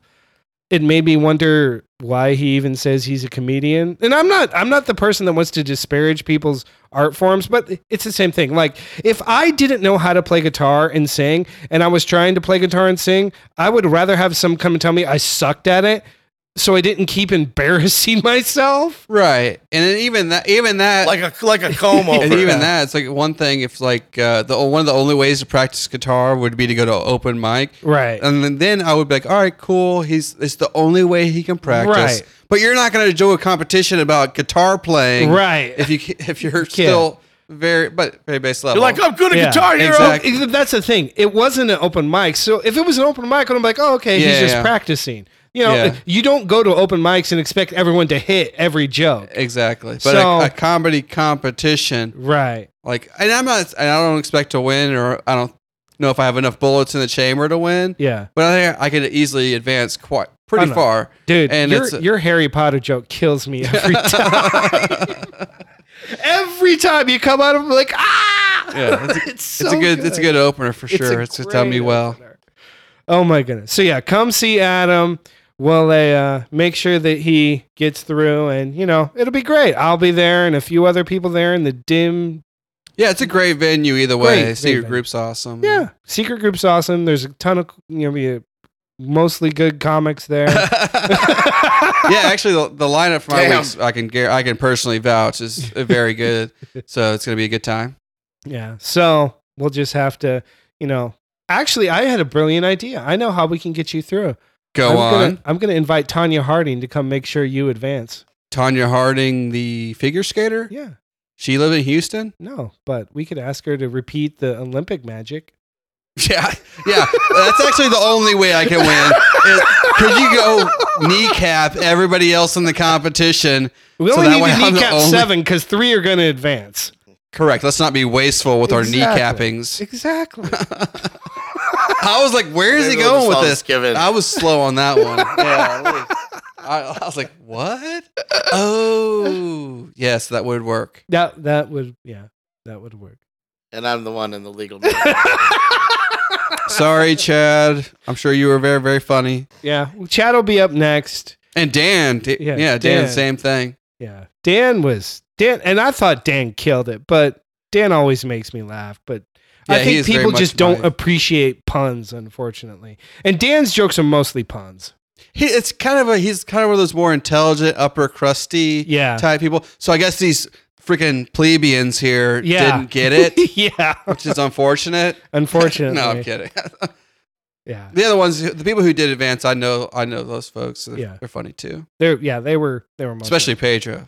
Pedro, I had never seen him before, and I was cracking up, laughing, crying. It was so good. I'd be surprised if there's certain people who you've been in the scene long enough, you're like, oh, they're gonna make a career out of this. Yeah. I'd be surprised if Pedro didn't turn entertainment of some kind into a career. He's got that special thing to do. Yeah. There's a couple of those folks here in town. Yeah. Too bad you aren't. Too bad. Tell you what I am great at, interrupting podcasts. I'm totally kidding. Adam has really great jokes. I've seen Adam I like how he almost times. says has really great joke. And then a bunch of filler for this one joke. It's worth it, folks. No, Adam really actually, yeah. I knew it was going to be fun. You're going I knew it. So I was like, you know what? I had a shit week. I'm sick. I'm like, and then he was like, I'm getting mics. And then all of a sudden the light went off in my head. That wait, Adam's coming back. And I was like, okay. Well, I know it's a pleasure. Yep. Adam, no, seriously, Adam is one of the better comedians here in Houston, even though he's only been doing it a few years. I'm actually been really impressed. I think what it is your sense of humor is right up my alley. Right. Dan's the same way for me. Yeah. And so, there's other great comics here that are funny, but they just aren't my particular style of humor. That doesn't mean they aren't funny. It just means that, they appeal to other people, and that's fine. I understand that. So, some people like Coke. Yeah. Some people like shit. Yeah. No, yeah. Oh, I thought you meant cocaine. But no, that's very, very true. And if you didn't, someone said Coke, I got all showbiz. Like what? As a comedian, if you didn't know that, that would be torturous because there's just certain kinds of comedians that are going to get bigger laughs, right? And if you're trying to chase I want the biggest possible laugh every time, you're gonna turn yourself crazy because just certain people are just inherently funnier. Yeah. Or inherently more laugh out loud. It's where some people are more clever, chuckle. Yeah. Like, you can't be chasing that. You'd be driving yourself crazy. Yeah, exactly. But I'm glad that that's one thing that's great about comedy itself as a nature is that you can have all those different types of things, still have a big enough audience to have your voice Yeah. be heard. Mhm. You know, so that's one thing that's great about comedy. How would Mao do comedy? He would probably kill all the comedians.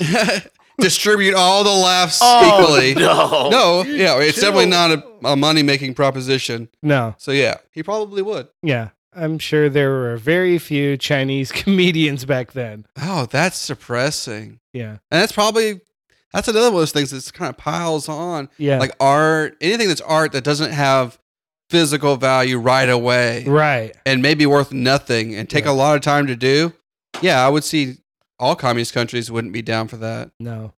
I can actually, like, how many Chinese comedians Not a can lot you of think laughing. of? That Johnny Chang? That's pretty much the only one I can think of. Yeah, same with Russia. They got like Zakov, Smirnov. Yeah. That was basically it. And all he did was shit on Russia. Yeah. That was his whole bit. And you're like, oh my God, you watch that Chernobyl series and you see like their architecture is all like ultra plain because Yeah. it's all just, Dude, it's so Exactly. depressing. and there's no way out of it Yeah. except for You capitalism, literally baby. feel like, Yeah. oh, yeah. Exactly. Oh, Yeah.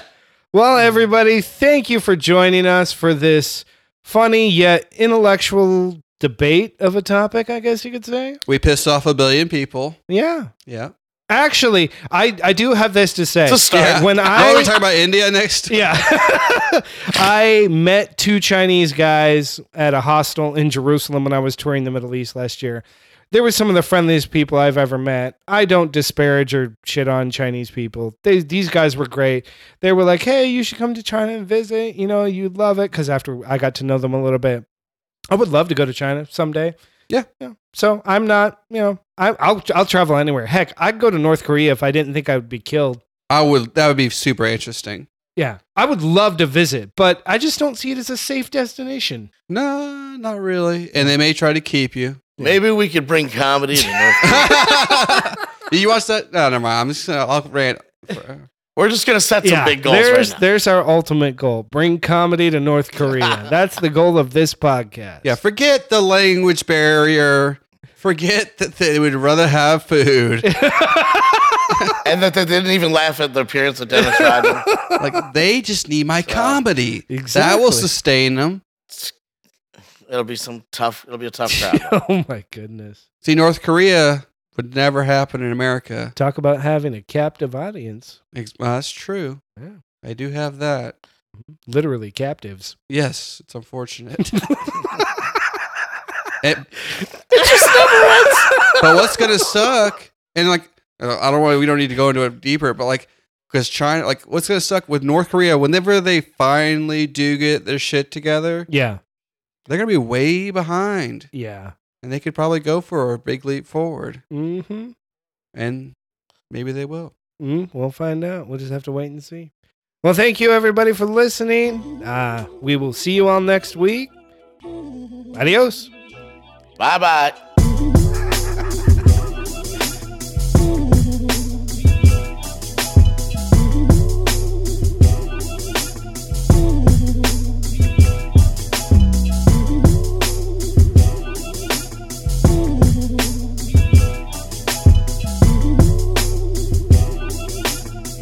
I want to look more bald. No, you don't. So I can Nobody blend. So I can wants blend. that. So you can blend.